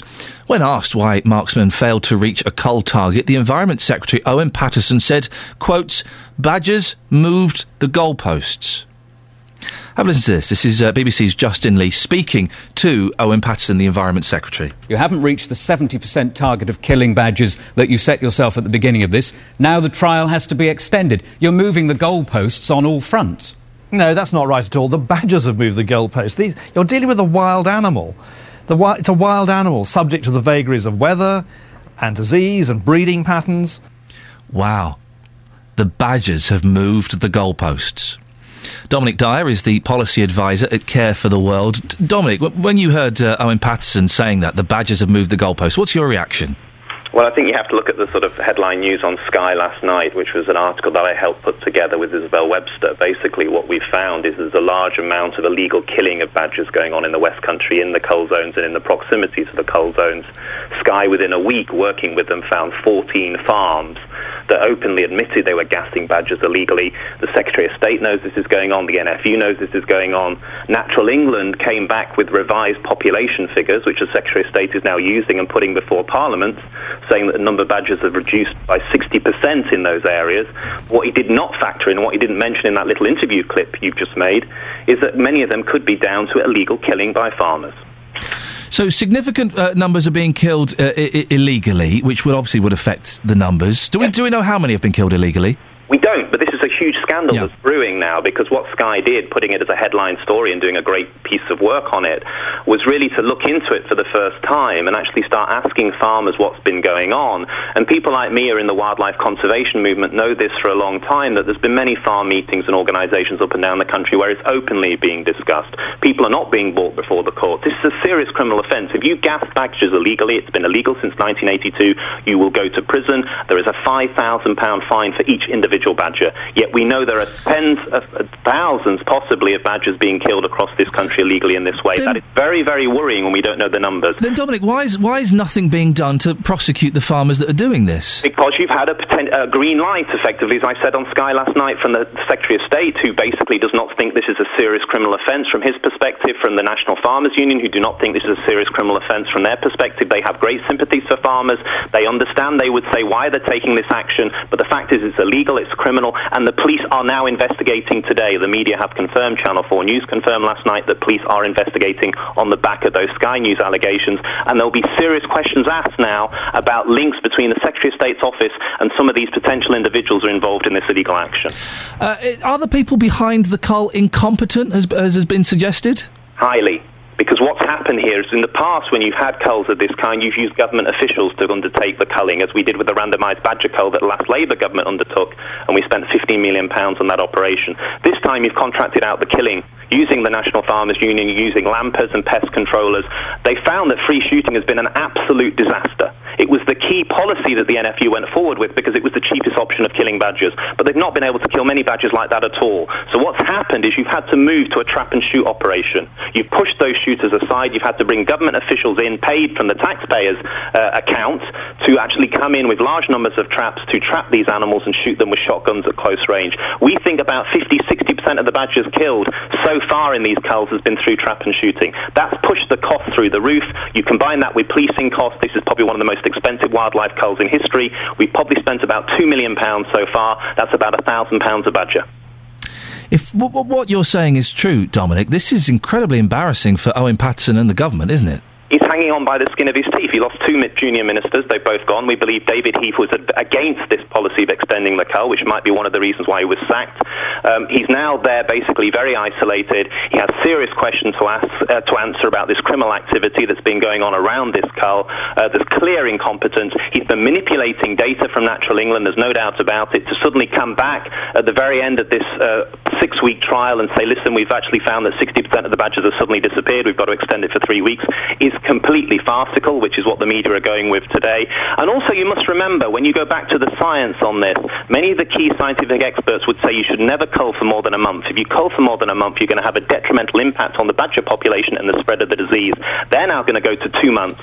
That's a very serious risk of perturbation. So what we're seeing here is a huge waste of money, a very inefficient cull, covering illegal activity that could actually be spreading TB further. Dominic, I appreciate your time this morning. Thank you very much indeed. That's Dominic Dyer, is the policy advisor at Care for the World. Oh, dearie me, it does sound like if what Dominic is saying is true, and I have no reason to doubt him, but two sides to every story, if what Dominic is saying is true, then it doesn't look good for Environment Secretary Owen Paterson. I mean, to come out with the line, even if everything else Owen Paterson is doing is correct, to come out with the line, the badgers have moved the goalposts. Oh, dear. We've been talking about the Old Town in Hemel. Earlier on, we spoke to a shopkeeper. What was his name? Barry Garvin. Sorry, excuse me. Yes, Barry Garvin, who runs the Fretz Music Shop. We also spoke to Councillor Andrew Williams, the leader of Dacorum Borough Council. Well, the shops are suffering, and the council don't feel they're going to be doing much about it. Let's go to Lynn in Hemel. Morning, Lynn. Good morning, Ian. How are you? Yeah, I'm fine, thank you. What's your take on this? Well, the first thing I'd like to say, if badgers can move goalposts, perhaps they should play for England. I'm very angry about this situation with the Old High Street. Yeah. I don't know if you know it. I'm aware of it, yes. I've not been there for a while, but yes, I'm aware of it. I just think it's outrageous. It's such a pretty place. And what that man from the council was so weak and pathetic. Well, listen, he's not here to defend himself, so let's be careful. But Councillor Williams, his attitude was very, very weak. Councillor Williams would argue that the work that is being done there will eventually improve the whole area. It will make it busier. It'll attract more people. So, do some people not have to suffer a little bit for the greater good of more people? Well, my feeling is probably that, from what I've heard from the shopkeepers up there today, and I live like a 10-minute walk from the Old High Street. And my feeling is that, you know, what the shopkeepers are saying, like that gentleman who's lost 40% of his business and that lady with the antique shop, if they drag this out and all those shops close, there won't be anything to go up the Old High Street. Oh, Lynn, I'm sure they'll find room for a Costa or a Starbucks in there. Wouldn't you like that? Yeah, but that's the last thing you'd want. But the Old High Street is so steeped in history. Lynn, we have to end it there. Thank you very much indeed. 08459 455 555. What do you think about that? Let's get the travel news now. Here's Adam. Travel news for beds, cards and bugs. BBC Three Counties Radio. Still long delays on the M25 anti-clockwise. The overturned vehicle that was blocking things off at South Mimms is gone, so all lanes are open past junction 23, but you've got congestion right the way back through the roadworks that's tailing back as far as the M11. Anti-clockwise also busy from Chorleywood to the M40, and the clockwise side is looking slow through the works, Potters Bar to Enfield. Very slow on the M1 southbound, patchy traffic from the A505 at junction 11 down to Hemel at junction 7. You've got A1 delays at the Black Cat roundabout, on the A1M past Stevenage, and on the A1 into London through Boreham Wood. Adam Glynn, BBC Three Counties Radio. Adam, thank you very much indeed. If you want to give us a call, 08459 455 555. If you go to the Facebook page, you can see pictures of the old town in Hemel and the work that's being done there. Has it stopped you going to use it? There's a meeting this morning to discuss it. It sounds like the shopkeepers aren't going to get what they're after. Local and vocal across beds, hearts and bucks. This is BBC Three Counties Radio.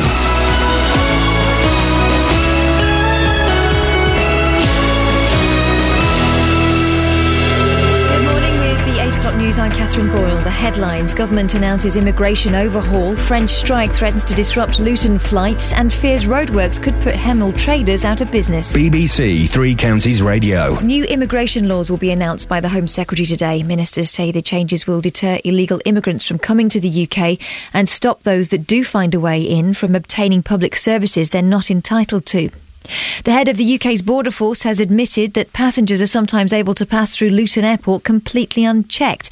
Sir Charles Montgomery told the Commons Public Accounts Committee that his staff don't always have time to meet private planes, the majority of which land at Luton. Committee member Richard Bacon MP says that's unacceptable. I just find it very odd, with £600 million available, that you can't deploy enough resource to make sure that all of these aeroplanes, all of them, are covered. It just sounds to me, frankly, incredible. Meanwhile, other passengers at London Luton Airport are being warned to expect disruption today due to strike action by French air traffic controllers. The airport's website say flights to and from France, as well as those travelling through French airspace, are likely to be affected. And Louise Ross from the airport says the impact's already being felt. We've already got a couple of cancellations today, both Ryanair, one that was due to depart at 6:10 for Nîmes, and there's one at 9:50 for Béziers in France. That's been cancelled, but we haven't got confirmation of anything else at this stage. Ryanair have a full list of cancellations in the news section of their website today. Passengers are being advised to check before they travel. Hertfordshire County Council have installed CCTV to check up on construction workers building a new one-way system in Hemel's Old Town.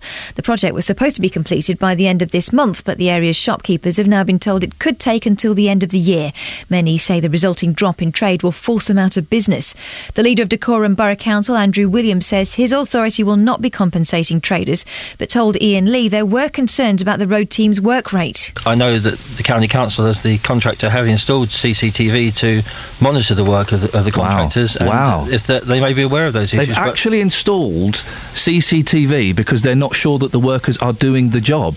They have installed CCTV to make sure that the number and amount of work that's supposed to be carried out, of which obviously as Highway Authority they're paying for, is being completed. The Buckinghamshire branch of a leading mental health charity claims people needing treatment for depression and anxiety disorders are being left waiting an unreasonable amount of time. Some are being left unseen for 3 months after diagnosis, according to Mind. In sport, Arsene Wenger has defended Jack Wilshere after his midfielder said earlier this week that the only people who should play for England should be English. Wilshere has since attacked the reporting of his words, calling it poor journalism, but the Arsenal manager believes England should invest more in its own youth. The weather, cloudy and windy with the chance of showers and a top temperature of 13 degrees Celsius. That's 55 degrees Fahrenheit. Get the latest news and sport online at bbc.co.uk/3 counties.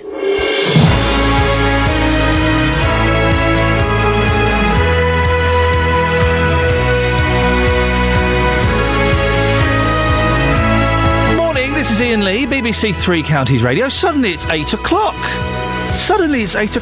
Well, I've got an exciting day today. I've got the kids today. My wife's at work, so I've got the kids. I'm taking my eldest for his first proper haircut at a barber's. Oh, a very proud moment. Gennaro's. We're going to Gennaro's for his first proper haircut. He's excited at the moment. It'll end in tears. They always end in tears. But, fingers crossed, between now and 9 o'clock, shop owners in the old town in Hemel Hempstead say roadworks are severely affecting their trade and could put them out of business. More on that in a second. A footballer has come out and said you should only be able to play for the England football team if you're English. Otherwise, no. Well, I'm getting a lot of names of footballers and other sports stars, including Sir Bradley Wiggins, who weren't born in England. So what do we do with them?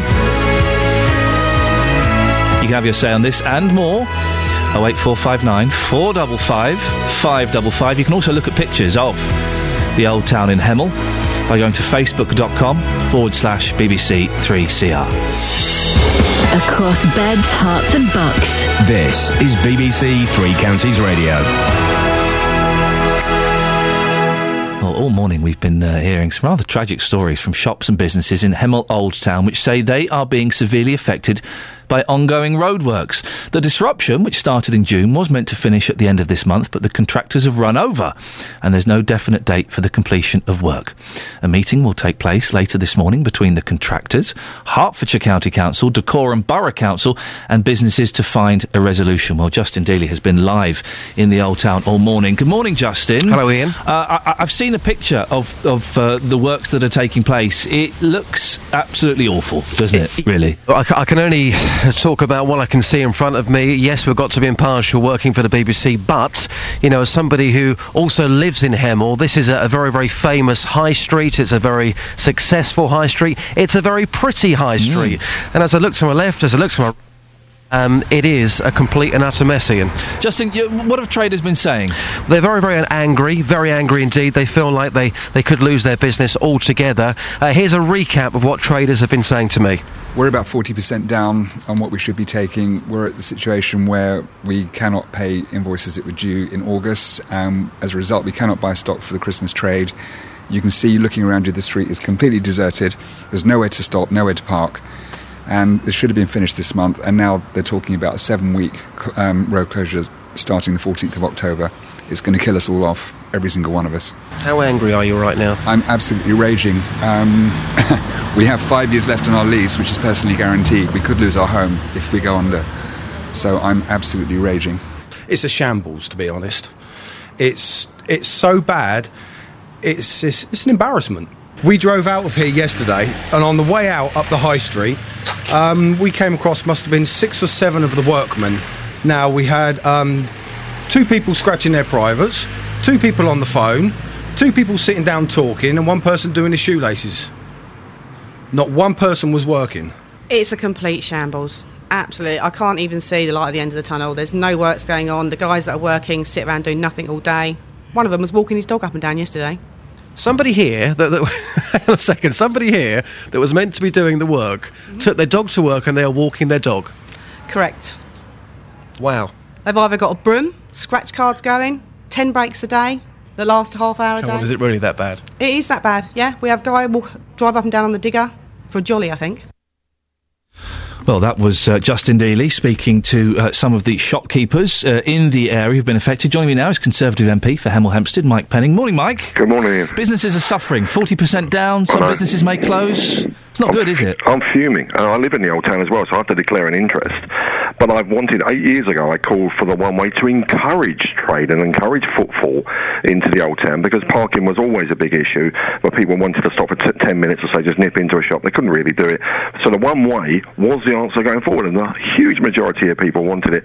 And we've been massively let down by the contractor. And if I go down there officially, they muster up people and they do things working. Of course they do. Quick, the boss is coming. Look lively. If I go for a walk through the town into the park, which I do, I'll go for a jog in the morning, I hear exactly what you... Actually, I don't usually see 6 people. I see next to no people. And they make promises after promises after promises, and they've been let down. And what I've said to the county council, who is the highways that are managing this contract with them, I use the word advisedly, managing, there must be a clause within their contract that we can claim back money for these residents and these businesses so that they can survive. This is going to go on into the new year, I think. I mean, I'm really saying I can't be at the meeting this morning. I have to be here in Westminster, where I'm speaking from now. But at the end of the day, they have a contract to deliver a one-way system in the old town, which is going to be brilliant whenever it gets finished. But why is it taking so long? Why is there so little work going on? Why are people standing around? The Great British Workman is alive and kicking, it appears, in the Old Town, because when they are there, as the residents are saying, if you keep an eye on them carefully, they don't do very much. That's why it's going so late. Mike, we spoke to Councillor Andrew Williams from Dacorum Borough Council. He said that this will be finished by November. You're saying this could go on into the new year? Well, we've now had to cancel. I feel for Dacorum because they've had to hand the contract to actually manage this to Herts Highways. So we wanted it done in Dacorum. I think we could have managed this a lot better. I think Dacorum would have managed it a lot better. But under the rules, they had to hand it over, and then Highways gave it to this other company, Jackson's. And what we've had to cancel now, one of the brilliant evenings we have, which is a Halloween evening up there, that's now cancelled. That was huge money spinner for the shops and the businesses up there. And now they're telling me that they're likely to stop work probably at the end of this month when they should have finished, so that there's a good period going through. I don't think anybody knows. That's the problem. There's so much misinformation. So that they're saying they don't want to affect the trade over Christmas. Well, they've already done that. And it's very difficult. They're now letting people drive and not closing it quite as much as they were before. But there's nowhere to park because there's all these bollards, and as Justin has seen up there this morning, it is a building site where people are trying to have businesses, and it should have been finished. And it's not rocket science to put a one-way system into an Old Town. As the MP for these shopkeepers, Mike, what have you been doing for them? I've been chasing, kind of tracing the council. What the shopkeepers have been asking for is not a lot better signage to say that people know it's open. Some of that's come in, but it's still not brilliant. They're going to get a deduction in their business rate. I think they should get a much bigger deduction. It's 15% at the moment, isn't it? Yeah. And there should be a bigger deduction, and that should come out of the contract for the people that have caused this problem. It's not it's not a taxpayer's fault, but at the end of the day, the business rate is obviously a massive effect on them. And there must be penalty clauses in there, and we must inflict these penalties. And if they're not going to do the job, kick them off, get rid of them, and get someone in who can do the job. If any of these small independent businesses are forced to close, it's very sad, isn't it? For the town? It is, and they were struggling before. The whole reason we were doing this, and then Justin lives in a town like I do. The reason this was being done is to allow extra parking up there in the street, so that you could have this impulse buying, the short 5-10 minutes, nip into the florist, nip into the card shop, that sort of thing, where you don't want to park for half a day, which you could do in the car park round the back, but actually nip through. So the reason we created this was to actually help it. Justy was saying it's vibrant. Well, the pubs are vibrant up there, but actually a lot of the shops have been telling me for years it's not vibrant because of the lack of parking and the lack of ability to nip in. So we change all that, get that done, and then we get let down massively by the contractor. And my simple message to the County Council Highways, if this contractor can't do it, kick them off and get someone in who can. Mike, I appreciate your time. Mike Penning, Conservative MP for Hemel Hempstead. Well, Justin D. Mike, actually, no. Let's go straight to Justin. Justin, who have you got with you there? Loads of people turning up at the Radio Car Inn. I've got Howard Koch here. Howard, you're a local dentist. First of all, what's your reaction to what your local MP, Mike Penning, was just saying there? Well, I'm obviously very glad that he's taking it so seriously, but I think that we have to remember he's the serving Conservative MP, and Hertfordshire County Council has a majority of Conservative councillors, and it's all very well to blame the contractor, but the county council should have actually been overseeing. It is that everybody wanted a one-way system. Well, I've been here for 25 years.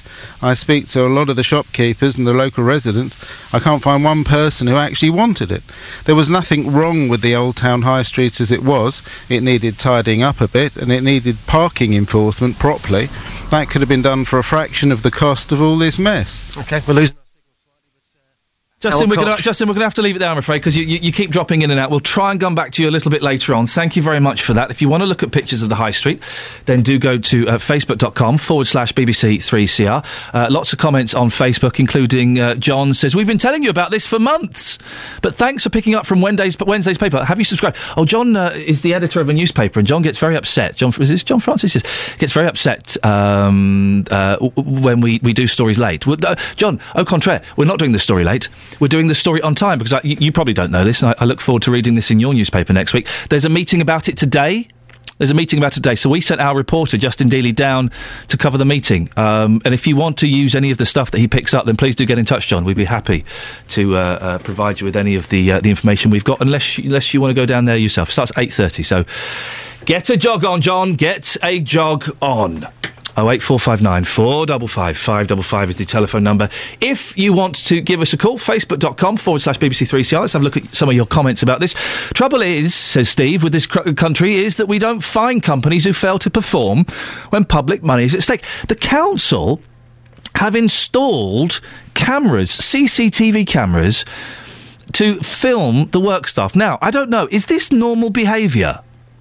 If you're a building contractor or if you're a or whatever, have you heard of this before? A council installing CCTV to film a workforce to make sure they're doing the job. I have never heard of that before. Steve goes on, we simply overpay if it takes longer. I bet there's not a clause in the contract that says if you overrun, you have to pay compensation. I bet there's a contract that's the clause that says if you overrun, we'll pay you a bit more money. We'll pay you a bit more money. You take your time. Mark says, these completion dates are always an underestimate. The public never expects them to be on time. Businesses should have a reduction in rates when things overrun. Let's face it, the authorities would soon have businesses in court if they were late paying their rates. And Richard says, what's the betting the workmen don't work weekends, knock off at 3 and spend 5 hours a day sitting in their van, reading The Sun, drinking tea and illegally smoking in the works vehicle? These guys don't exactly race through jobs. Well, the contractors are going to be at the meeting today. We're trying to get hold of the contractors. We're struggling at the moment, but it would be great to talk to them. It would be really good to talk to them. They'll be at the meeting today, so if you're going, then you can put forward these points to them. 8:15, BBC Three Counties Radio. Here's the travel now with Adam. Travel news for beds, cards and bugs. BBC Three Counties Radio. Still looking very slow on the A1 from Eton-Soken down toward the Black Cat roundabout southbound. It's also starting to get quite busy into Bedford. The Bromham Road eastbound is looking pretty slow, and the A6 as you leave Bedford and head into Clop Hill, well, as you approach the junction with the A507 round there, you're going to find that pretty busy. A1M, and you've got the usual delays past Stevenage. A little bit slow on the approach to the M25 as well this morning, but that's probably because of all the congestion we've had on the M25. Anti-clockwise, there's still a big old queue through the roadworks from the A1M back as far as the M11 at junction 27. That was after a vehicle overturned at South Mims a little earlier. That's all gone, but the delays remain. The clockwise M25 is looking pretty slow through the roadwork section this morning as well, Potters Bar to Enfield. Back to anti-clockwise, and if you're going a little bit further around, junction 18, Chorleywood round to 16 at the M40 is looking particularly busy. The A5, now I'm looking at the minute at the stretch past Markyate, and it does look like the speed sensors are picking up quite a queue going from Markyate down toward the M1 at junction 9 Redbourne. M1 cameras not showing too much trouble this morning on the motorway, and trains and tubes running well. Adam Glynn, BBC Three Counties Radio. Thank you very much, Adam. Right, 8:16. It is Thursday, the 10th of October. I'm Iain Lee. These are your headlines on BBC Three Counties Radio. Hertfordshire County Council have installed CCTV to check up on construction workers building a new one-way system in Hemel Old Town. Works are overrunning and many local shopkeepers fear they'll be forced out of business. London Luton Airport passengers are being warned to expect disruption today due to strike action by French air traffic controllers. In sport, Arsene Wenger has defended Jack Wilshere after his midfielder said earlier this week the only people who should play for England should be English. Well, we'll be talking about that in a little bit. 08459 455 555. BBC Three Counties Radio.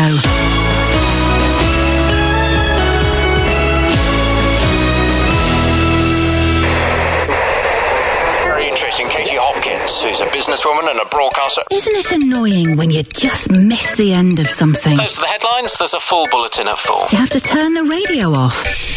Or there's just so many interesting things, you don't have time to listen to them all. There's a lady here. Hello, have you got the treasure for me? That's the treasure. I lost him when I was 11 and he's certainly made a great impression on me. Then why not use BBC iPlayer Radio? She developed a cocaine habit that cost her over £120 a day. You can listen again to our programmes and even see what our presenters look like. You look like Mr. Stamper from a James Bond film. Head to bbc.co.uk/3counties and make BBC BBC Three Counties Radio Unmissable. Now, JVS is off this week. Ollie Mann is sitting in for him. I've been thoroughly enjoying listening to you, and I'm just telling you, I'm genuinely a fan of the consumer. I love consumer stuff. Watchdog is on Series Link on my Sky Plus. And there was a cracking story. Was it yesterday? The woman with the sofa that was too big? That's right. Well, yes, that's right. Yes, she didn't measure her room, and then she went off and bought a sofa because she fell in love with the sofa. That's. I'm not being funny. I have very little time for that lady. That's a foolish schoolboy error. This is what a lot of our texters were saying, Ian. I'm not sure, actually. I'm not convinced by that. I think, yes, she made a mistake. She fesses up to that. But there was nothing else in the store that she liked. Well, she should have gone to another store. We've all done an impulse buy. No. Ollie, man, I'm going off you. You're too soft with these slackers. You're too soft with them. You don't do an impulse buy on a sofa. Yeah. I did an impulse buy on a bed, double bed. I had a lovely flat, a little loft bedroom. I bought a double bed. Right, and that's different from a sofa. How? Well, no, I'll tell you how, because I didn't measure it. Got rid of my old sofa. Very excited. The gentleman brought the sofa. Didn't fit. Couldn't get it up the stairs. What an idiot. So they said, well, take it back and you can choose another one. Fantastic. They took it back. I chose another one. Didn't measure it. The second one didn't fit up the stairs. Right, and I'm the fool for judging people? Seriously, you don't even learn from your mistakes. No. From your own mistakes. Third time lucky. I went and measured, and I found one that fitted. But what I'm saying was, I was an idiot then. Yes, I was an idiot and a slacker. This lady... Well, she's making her first mistake here, and you're in idiot rehab, so of course you're evangelical about this. No, I'm not saying she's an idiot, but it is... I have learnt from that lesson, I've learnt from it well. Always measure up for big furniture. Always. Well, it is a lesson. You do learn a lot from the Consumer Hour. You can. You do. There are nuggets of information. What are you talking about this morning? Well, we are, of course, Consumer Hour coming up at 11, but as well as that, of course, at 9, it's the big phone-in. So what we're talking about, I know you've touched on this morning as well, should you have to be born in England to play for England? Hertfordshire's Jack Wilshere says, if you're not born in England, you shouldn't be playing for the England football team. His comments came amidst talk that an exciting Belgian youngster, you don't say that very often, do you?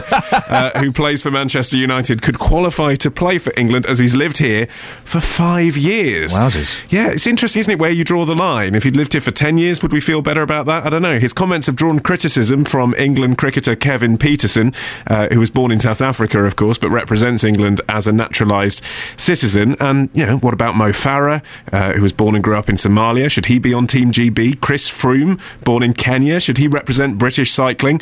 There's so much to discuss about this. So pick up the phone, let me know what you think. Should you have to be born in England to play for England? You can call 08459 455 555, text 81333, email jvsshow@bbc.co.uk and tweet @OllieMann.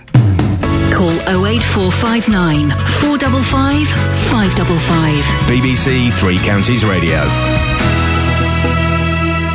08459 455 555 is the telephone number. If you want to give us a call on that, you can do. We're talking as well about the English. Do you need to be English to play for England? What does being English mean? You can open it up to that. What does being English mean? Well, according to Jack Wilshere, well, I think one of our callers referred to him as Jack Wheelchair earlier on. I don't know if that's a nickname. That you have to be born in England. Well, John Barnes, we've had. John Barnes, born in Jamaica. Owen Hargreaves was born in Germany. And if it applies to football, then it has to apply to other sports, doesn't it? So Bradley Wiggins was born in a foreign place. He's a Sir, for goodness sakes. He won the Tour de France. Chris Froome won the Tour de France. He was born in a foreign place. I don't have the facts nor statistics to back up what I'm saying, but I know it is true. I know it's true. So what do you think? Do you have to be English to play for England? And what does being English... what does it actually mean? What, you speak with an English accent? You don't speak properly? You eat fish and chips? You watch EastEnders? What does it mean? Marcus is on the line. Morning, Marcus.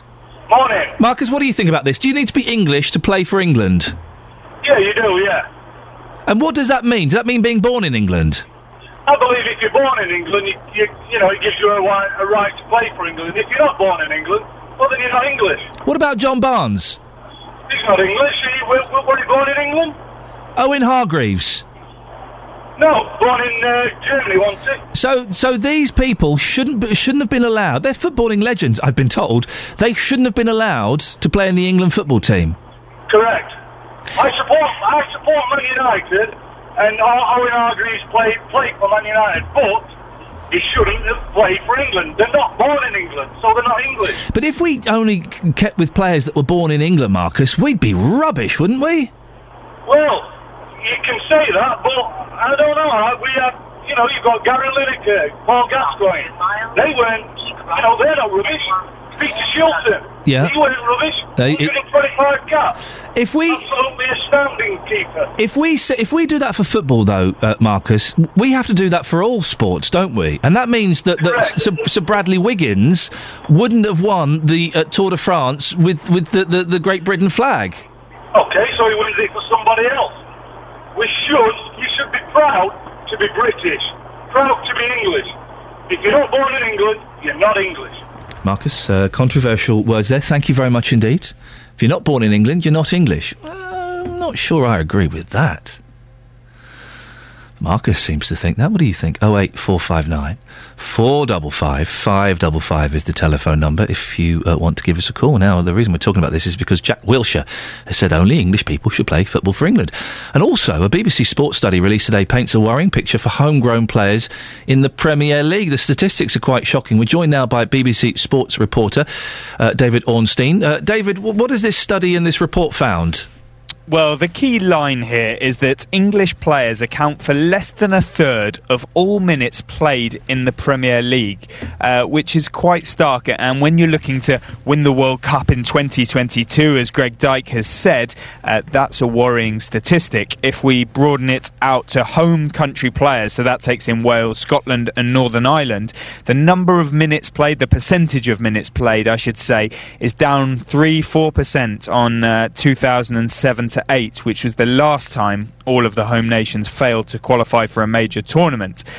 So with the World Cup just around the corner and England being the only team from the home nations in contention to qualify, eyebrows are being raised, and especially when you look on the continent where in the major European leagues, homegrown players and home country national players comprising a far greater percentage of playing time than the British are here. It's not all bad news, though, is it? It's not. There's a bit of a silver lining here and hope for the future in that home nation players are actually playing more minutes in the Championship and the Scottish Premier League than they were in 2007-8. That statistic's actually up 7%. That's a tribute to the impressive work being done by the Football League clubs, the Football League itself, and the Scottish Premier League and its clubs with better coaching, a prioritisation of homegrown players. Many want to see that replicated in the Premier League because as things stand, almost 61% of the minutes played in the Premier League so far this season have been played by foreign players. That's a rise of 4% in the last 5 years. Greg Dyke, the FA chairman, has described that as a frightening trend, and something needs to be done about it if this situation is going to improve. David, what do you make of Jack Wilshere's comments that you should only play for England if you are English?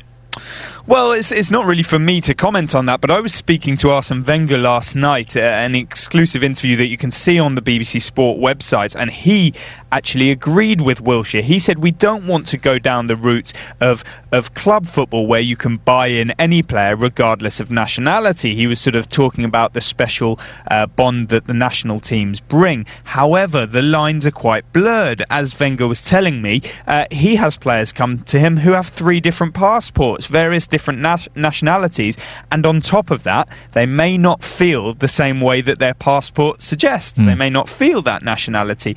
So what's becoming clear here, because this is a increasingly prominent story, is that FIFA and the governing bodies and even the United Nations, let's face it, are going to have to clarify the rules and tell us what can and can't be done, because Wilshere's comments are controversial. Look at Kevin Peterson and the England cricketers. Many South African born players there, Justin Rose in golf and Mo Farah, of course. So this has really stirred up the pot, and we need to see what the FA and the authorities, FIFA, are going to do about this. David, finally, how does it work now? Who can play for England? Well, at the minute, you have to... it's very complicated. I thought it might be. Because this has all come about because of the Manchester United player, Adnan Januzaj, the 18-year-old, who can represent a number of nations. And if after his 18th birthday, he has been in the country for 5 years, unbroken, then he will qualify through the residency rules to play for England. And so that is the situation that's caused this controversy. David, thank you very much indeed. That's David Orstein there. You can give us a call about that, 08459 455 555. Ollie Mann is also talking about it after 9 o'clock. You're listening to Iain Lee on BBC Three Counties Radio. Let's get the travel news now. Travel news for beds, cards and bugs. BBC Three Counties Radio. The worst of the delays on the M25 at Junction 23 have now gone. We had the overturned vehicle there earlier.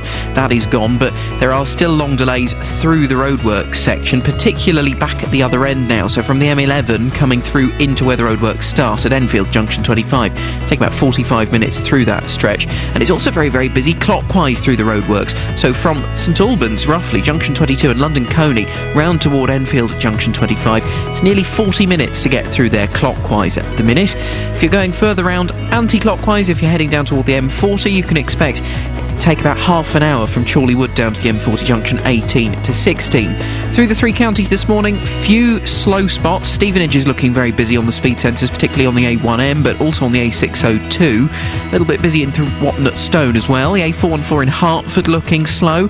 There's a patch of slow-moving traffic on the A5 still, from Dunstable down past Markgate and in toward the M1, and then into Harpenden looking very busy as well. Taking a look at the train departure boards, and for the minute they're doing quite well. No late runners, no major problems. Adam Glynn, BBC Three Counties Radio. Across beds, hearts and bugs. This is BBC Three Counties Radio.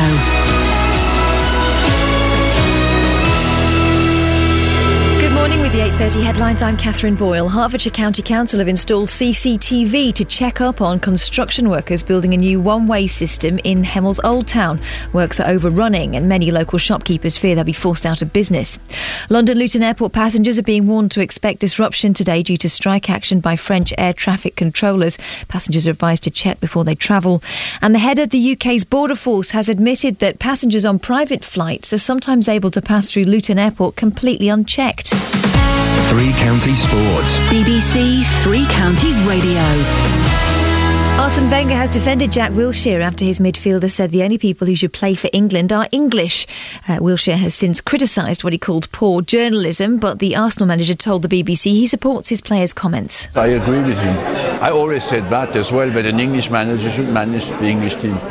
Because if we go not clear on that, the national teams will become like the clubs. They will buy players to buy passports. Wenger's comments come on the day the BBC State of the Game study found that English footballers now account for less than a third of all the minutes played in the Premier League. The figure, 31.8%, is significantly lower than all other major European leagues. In La Liga, Spaniards make up 59% of all minutes played, while in the Bundesliga, Germans make up 50%. Arsenal defender Carl Jenkinson is in line to make his debut for England's under-21s in tonight's European Championship qualifier against San Marino. Jenkinson has a Finnish mother and has previously played for Finland. And in cricket, hotspot technology will not be used in this winter's Ashes series in Australia after the host broadcaster chose to drop the system over concerns about its cost and reliability. It's come as a great shock to Iain Lee. And former England spinner Phil Tufnell says Australians don't trust the technology after a series of contentious rulings this summer. I think the Aussies, they've had enough of it and they've just said, OK, they said it's too expensive, but I think also they're thinking we've just had enough of it and let's get on and play the cricket.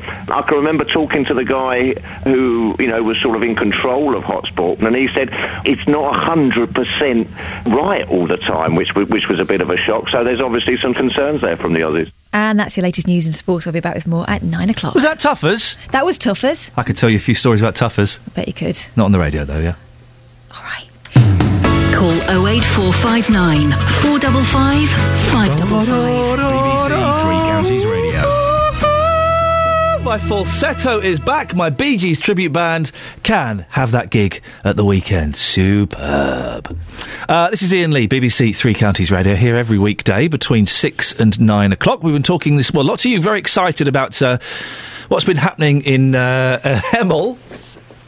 The old town, the roadworks. If you want to go and see a picture of the roadworks, then facebook.com/BBC3CR. Lots of your comments there. I'll go through some of them. It appears... Lots of buck shifting and finger pointing. It appears the finger is resting, if that's not too odd a term, on the contractors. Now, apparently we tried to get hold of the contractors yesterday, and they refused a statement and a guest, so that's why they're not on. But it seems that perhaps they're not been pulling their finger out. 08459 455 555. And also talking about football after Kevin Wilshere said you've got to be English to pay for English, pay for England. Well, what do you think about that? Let's go. Well, let's talk to Justin about Justin. Morning, boss. We've been having lots of calls and lots of comments about this, and I'm finding this whole thing fascinating. You're saying that you should be born in England to play for England. Absolutely. Okay. John Barnes. Oh, here we go. Is this based on a conversation you had earlier with the call? It's based on facts. Yeah, OK, go on. John Barnes, Graham Lasso. Yep. Matthew Le Tissier. Yep. Owen Hargreaves. They're four. Yep, they shouldn't have played for England. John Barnes? Yes, he should have played for Jamaica. Do you want to hear my John Barnes impression? Yeah, go on. Isotonic means it's imbalanced with your body fluids.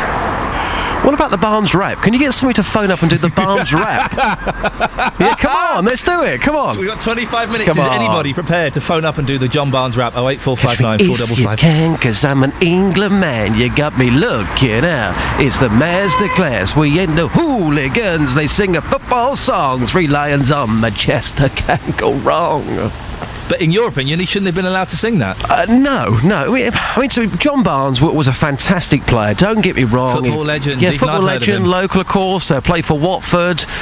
Top player. But he was born in Jamaica. If you're going to play for England, you should be born in this country. Fact. Come on. What about Bradley Wiggins? What about Bradley Wiggins? Well, Bradley Wiggins wasn't born in this country. But I thought we were talking about football. Come on. He was born in Belgium. Great, good for him. No, listen, if we're talking about football, Justin, then we have to be talking about all... by the way, I've just been told by... Catherine, if you want to come down and do it, please do. Catherine, Barnes rap? Yeah, she says you messed that up. What? So she may come down. Well, you may very well get to hear her try it if she comes down.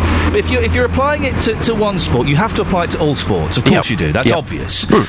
And that means that we wouldn't have won the Tour de France twice. Mo Farah wouldn't have won that long race he did. Yep.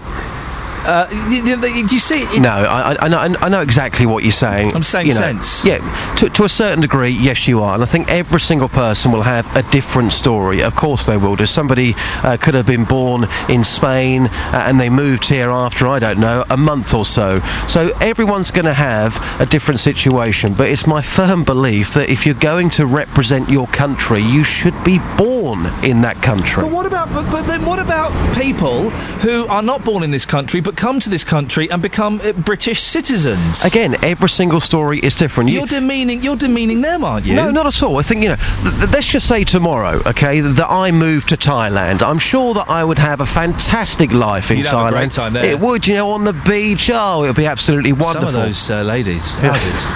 Yes, lady boys. But, after 5, 6, 7 years, I don't know, I could become, or it almost feels like it's my home. But at the end of the day, I would have come from England. I would have been born in England. So that's where I feel like I would be representing my country, because I would be born in that country. Make sense? Well, it makes sense, but you're wrong. I'm just saying, in an ideal world, when you look at that England football team, you want them to be English. Fully English, not somebody who was born in Jamaica, with the greatest amount of respect, but you want them all to have been born and bred in this country. That's, in an ideal world, what I would want as a football fan. That is just my personal opinion. Justin Dealey, thank you very much. Stay there, because I'm still hoping that Catherine Boyle will come down and do the John Barnes rap for us. Wouldn't that be a treat for everybody involved? She's got nothing better to do, let's be honest. Andrew's in Bedford. Andrew, what's your take on this?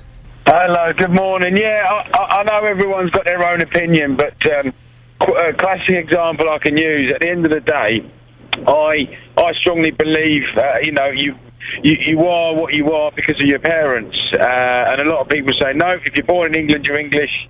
If you're not born in England, you're not English. Now, simple question, if a cow was born in a pigsty, is it a cow or a pig?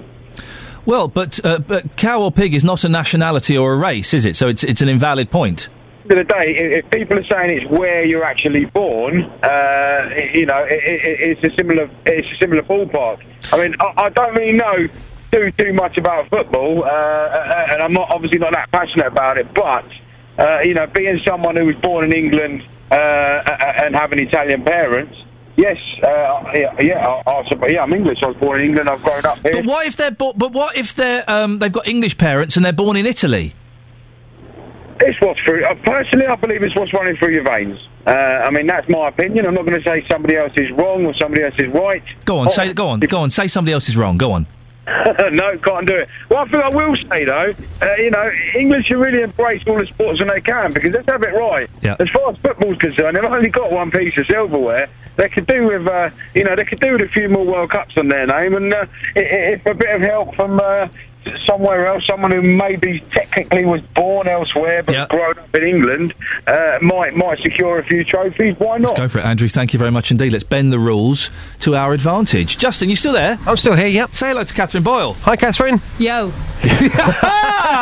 MCKB2 is here. Wonderful. Now, you were disappointed with Justin's rendition of the John Barnes rap. I don't know, it's on the hop, and I'm sure he can, as a child of the 80s, he can probably recite it, better if he works on it. But you can do it spot on, can you? Well, it's kind of one of those things that's in my head.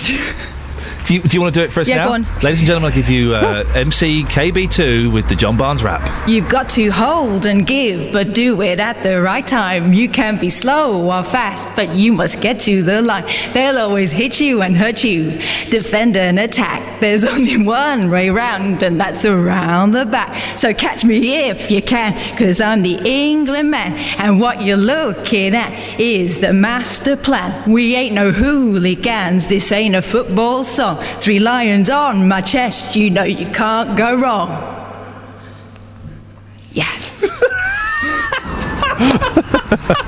That was great. That was brilliant, wasn't it? All done entirely from memory. It was fantastic, but it just didn't quite feel right with the northern accent. you did sound, Well, I mean, I can't do John Barnes. Maybe you can, Justin. No, I think I'll leave that one. Justin, thank you very much indeed. Catherine Boyle, thank you very much indeed. You're welcome. You didn't bring a cup of tea down. Oh, I didn't think that was very rap. Call 08459 455 555. BBC Three Counties Radio. Well, if you missed that, that'll be a podcast. That'll be in the podcast. And I suspect an audio boo as well, please, if we could have that. On the subject of Hemel Hempstead and what's happening in the old street, the old town, work is going on. It's going on for much longer than was predicted. And some of the small independent business are struggling. We've heard from one business where their takings are down 40%. They've got 25 grand's worth of stock that they can't pay for. Tabby's in Leighton Buzzard. Morning, Tabby. Morning. Tabby, what's your take on this?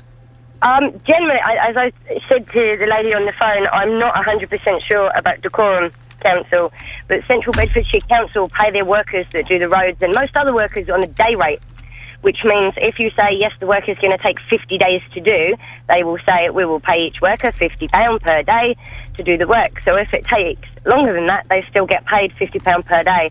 Whereas if they paid it on a job rate, i.e. it's going to take 50 days to do, fine, we'll give you £20,000 for wages and £20,000 for materials, they would get it done in time because they'd get no extra money if they ran over. Yeah, it does seem odd that, and we don't know what the contract is. We're hoping we can find out. The contractors don't want to come on this show, although we'll keep pursuing them. It does seem odd that you would have a contract, that, particularly if you're a council, that paid a daily rate and didn't have a set time, with a little bit of, the kind of flexibility there. But you'd think you'd have a set time. If you go over this 3 months, then we start fining you for each day you go over. Yeah, I completely agree with you, but most of the contracts with, Central Beds Council, at the very least, they don't have that. They literally pay a day rate, i.e. the roadworks in Leighton Buzzard that was supposed to take 28 weeks took 34. and they just get paid the extra money every day. Tabby, thank you for that. If that's how it works, it's ridiculous. And what makes us suspicious of the contractors, and again, we've not spoken to them, so we have to tread carefully, and if they want to come on the show, they're more than welcome.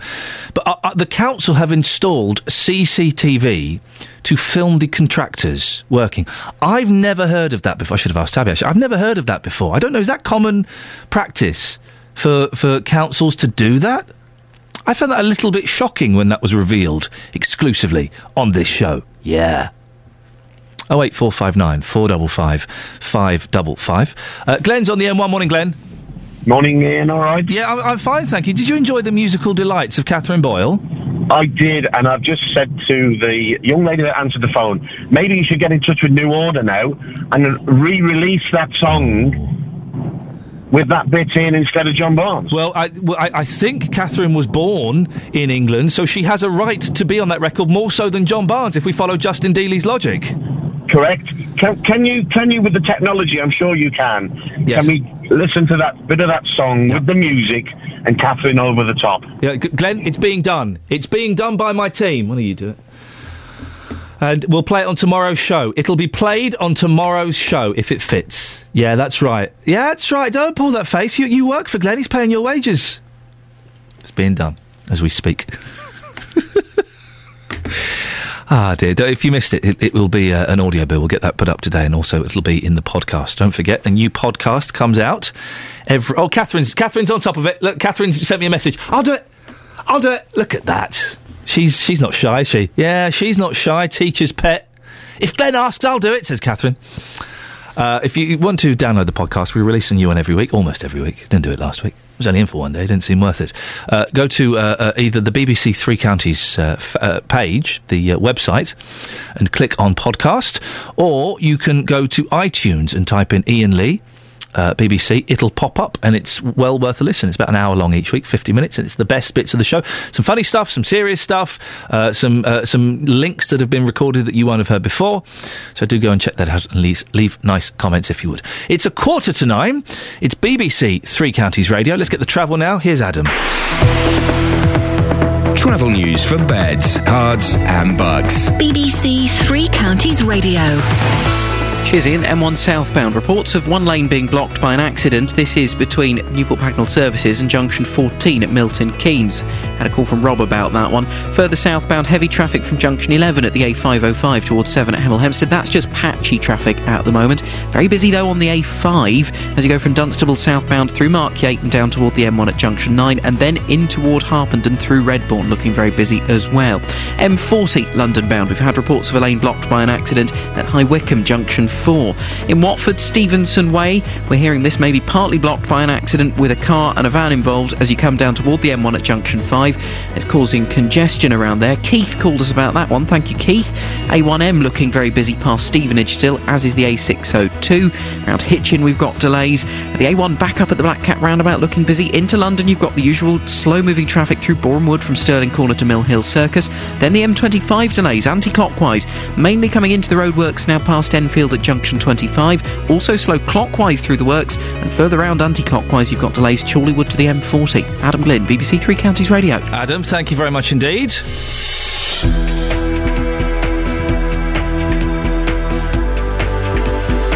Right, it's 8:46. It's Thursday, the 10th of October. I'm Iain Lee. These are your headlines on BBC Three Counties Radio. Hertfordshire County Council have installed CCTV to check up on construction workers building a new one-way system in Hemel Old Town. Works are overrunning and many local shopkeepers fear they'll be forced out of business. London Luton Airport passengers are being warned to expect disruption today due to strike action by French air traffic controllers. In sport, Arsene Wenger has defended Jack Wilshere after his midfielder said earlier this week the only people who should play for England should be English. 08459 455 555. We'll talk more about the football, more about Hemel, after we get the latest weather with Elizabeth. Beds, Herts and bucks weather. BBC Three Counties Radio. Hello, very good morning to you. It's a rather chilly start to the day and it's going to continue to feel quite cold as well. So a real autumnal feel for today and for the next few days. Now, for most of us, a dry, bright start, and we'll keep the bright weather through the course of the morning, but into the afternoon it's going to turn quite cloudy and we might just see a few showers around. The worst of the weather today will always be towards eastern areas of Hertfordshire. It's going to feel really very blustery. We've got a cold northerly wind and that's really going to take the edge off the temperatures. Highs today only up to around 11 or 12 degrees Celsius, but it will feel colder than that if you factor in the wind chill, and it will tend to be more blustery across Hertfordshire. So Buckinghamshire seeing the best of today's weather. So a few showers around through this afternoon. They could be quite heavy towards eastern areas, but I think for the most part we're looking at light showers. They'll continue on into this evening and overnight, so some more heavy showers around tonight. Still quite blustery. We've still got that northeasterly wind now. Temperatures down to between 7 and 8 degrees Celsius. So tomorrow a cold start, feeling quite cold again with the wind chill, still rather blustery, and there'll be further outbreaks of rain around at times, particularly as we head through the afternoon. Saturday still wet and windy. By Sunday we've lost the wind, but we've got further outbreaks of rain, so not looking that nice, I'm afraid, for the next few days, although nice bright start to the day at least this morning. That's the forecast. If you've got a problem with a company, a council or an organisation... They were really, really unhelpful. They laughed at me. The JVS show fights for your rights and tackles your consumer problems. We have been back 11 visits, each time because of the problems my husband's been having. Since the beginning of June, I've had no schedule freezer. If you need our help, email jvsshow@bbc.co.uk. Gentleman then agreed to refund me my money. As of yet, he's resold the vehicle and still no refund. The JVS show, weekdays from 9, BBC Three Counties Radio. Some texts about the football. Matt in Hitchin. I was under the impression as long as you could trace your descendants' ancestry within a few generations to the country you wish to play for, then you could in football. Nothing to do with being born there. I play petanque, and we use the residency rule to play for England. Petanque. Jill says, if you play for an English football team, then you should be able to play for England. We invest our money and time on these players for them to go and play against us for other countries. Oh, Jill, we can't do that. That is crazy talk, surely. Alan in Linslade says, when Luther Blissett was at Watford, he had the choice of playing for all four home countries. He chose England. And Daz says, I disagree with Justin. On his thought process, Luton legends Ricky Hill from the Caribbean and Brian Stein from South Africa should never have played for England. Well, there you go. 08459 455 555 is the phone number. 10 minutes left of this show. You're more than welcome to give me a call. Ollie Mann, who's sitting in for JVS this week, is also talking about the same thing. We've got Justin. I know, Justin, you want to talk about Hemel, but very quickly, that last point from Daz, that Ricky Hill and Brian Stein from South Africa should never have played for England. Yeah, I know. Again, because I'm a Luton supporter. Luton legends. Yeah, the absolute Luton legends. But again, to go... Luton legends. Ricky Hill and Brian Stein, legends. Yes. Luton legends. No, they are absolute Luton legends. But I go back to my original point. It's just my personal view that I think if you're representing your country, if you are playing for England, you should have been born in this country. OK, now, I believe you got a long piece of audio, which is good, because I'm arguing with a newspaper editor on Twitter, so I can carry on doing that. I think you know who I'm talking about. This morning, we've been hearing from shops and businesses in Hemel Old Town, which say they're being severely affected by ongoing roadworks. Some incredible stories. Shops, 40% business down, got 25 grand's worth of stock they can't afford to pay for. The disruption, which started in June, was meant to finish at the end of this month, but the contractors have overrun, and there's no definite date for the completion of work. A meeting is taking place this morning between the contractors, Hertfordshire County Council, Dacorum Borough Council and local businesses to find a resolution. Well, Justin, you've been in the Old Town this morning. You've come up with some cracking stuff. What have people been saying to you? It's a complete and utter mess. I mean, just to kind of recap on what you said there about businesses, some people are very, very concerned. Some people are close to tears. People have said to me that they've beaten the recession, but they can't beat these roadworks. And for anybody who's not been here before, it's a lovely high street, but to the majority of the public, they think it's closed. And what they're doing, they're trying to make it one way, and it is just a complete and utter mess. Now, the project project is being managed by Hertfordshire County Council on behalf of Dacorum Borough Council. You mentioned that meeting, that's already started between the councils and the traders. That started at 8:30. That'll be going on until around 10:30. And in the last few minutes, Iain, I managed to grab a very quick word with Terry Doris from Hertfordshire County Council. Here's what happened. Well, Terry, as we look up and down this high street here, the work is delayed. You're managing this. Traders are saying that we could lose our business. It's an absolute shambles, isn't it? No, it's not a shambles, and I think the old cliche, which we don't always like to use, is you don't make omelettes without breaking eggs, is one which is very apposite here, because we have to do this work. We're doing the work which is going to last us for another 30 or 40 years going forward. And in fact, it's actually going to improve the whole visibility and the commercial offer to people in Hemel Hempstead and beyond in the old high street. There's going to be more parking on the high street. There's going to be greater facilities to get to the shops. Yes, it is an inconvenience. We understand that, and we sympathise with the people who have got businesses here. But we have to do it, and we have to make it an improvement. You've got CCTV cameras looking at the workers here because you don't trust them. That's disgraceful, isn't it, Terry? No, it's not a question of trust. It's just making sure that we get the best out of everybody. And also it helps to keep a watchful eye on the traffic management and see if there are any issues that come along. Mike Penning, the local MP, says if they're not doing the job, fire them, get somebody else. If you were to fire them, you would actually have to then re-procure the whole thing, and all that would happen is that it would just be delayed even further. And in fact, it's only been delayed actually or it will be about a month, because we've worked very hard with contractors to actually bring the completion date forward from what it might have been. And so we've condensed the contract down.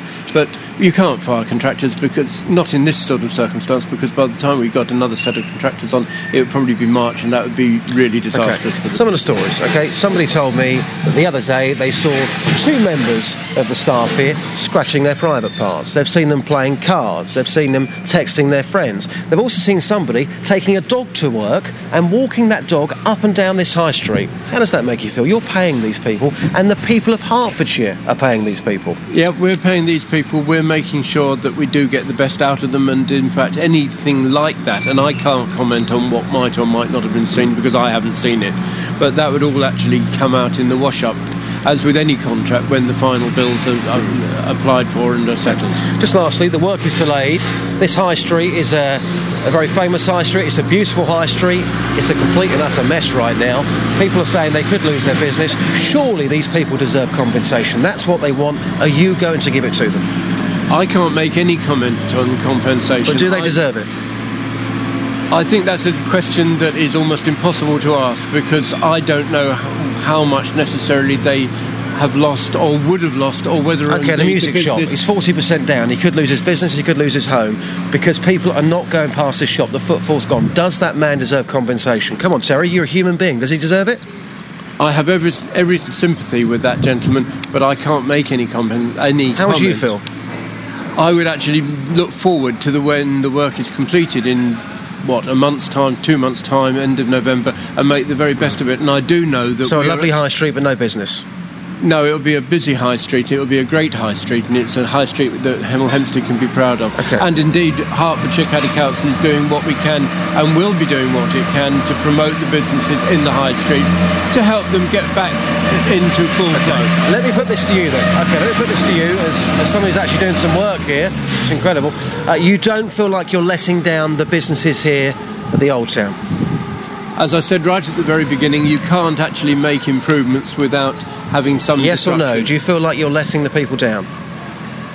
I don't believe we're letting people down. It hasn't gone as smoothly as we might have wanted it to go, because we've had all manner of issues, and you always get that, especially when you get a very ancient or an old high street, and this is 100 years old, or much more than 100 years old, dates back to Henry VIII and so on.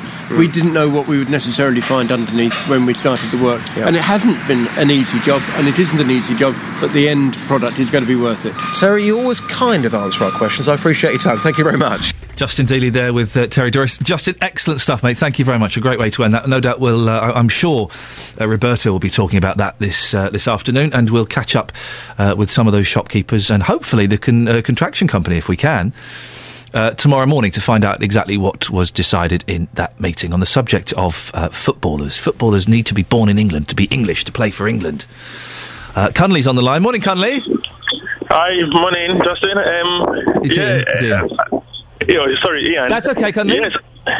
Yes, it's really, you have to be born in to be a Briton, you have to be born in Britain. Well, apparently, let's look at this in another form. I appreciate, everything about being a Briton, and I do want to. I came to this country, over 6 years ago. Yeah. And I have kids. So I'm looking at if the kids grow up and all that, and they were not born here, and they schooled here all their lives. Are you saying generations after me and their generations after them, because even if they are born here, can never be a Briton? What does it take to be a Briton? By the law. By the law, it says Cunley, do you feel? Where are you from, sir? I'm from Nigeria. You're from Nigeria. Now, do you feel British or do you feel Nigerian? I feel British now. Nigerian? I've spent 6 years here. I feel British now. I tell myself to be a Briton. Yeah. Right now, because I contribute to the economy. I do everything about being. Do I really need to eat British food every day? Oh gosh, no! Please don't. How much more do we have to go? Cunley, last question, sir. Are you any good at football? Yes, I am. Get in there. We want Cunley in the British football team. He's been here 6 years. Cunley, thank you very much. I'm sorry it's so brief, but we're coming to the end of the show. Right, let's get the travel now. Here's Adam. Travel news for beds, cards and bugs. BBC Three Counties Radio. Problems on the M1 southbound. One lane's blocked by an accident between the Newport Pagnell services and Milton Keynes. It is the outside lane 4, that's currently blocked off there, causing congestion. The M1 southbound also heavy from the A505 toward Hemel Hempstead, though it's pretty stop-start. A5 is looking very busy through Markyate down toward Redbourne and the M1 at junction 9. Problems in Watford. Stevenson Way partly blocked by an accident. A car and a van involved. It says you come up to the M1 at junction 5. M40 London bound, very slow after an accident at High Wycombe junction 4. That's congested back to junction 5. The A1M busy past Stevenage. Into London, you've got a collapsed manhole on the A1 in Boreham Wood. That's on the northbound side, but we've got the usual delays southbound as you come from Stirling Corner toward Mill Hill Circus. M25 delays very slow clockwise through the roadworks. Anti-clockwise is queuing as well. Of course, we did have the overturned car earlier at junction 23. Adam Glynn, BBC Three Counties Radio. Thank you very much, Adam. Right, that's it. That's your lot. Thank you to everyone who took part and called in and emailed the show. It's all appreciated. You can email me, ian.lee@bbc.co.uk anytime you want. That's how emails work. Right, I'm off. Ollie Mann is next. Ta-ta. Local and vocal across beds, hearts and bucks. This is BBC Three Counties Radio.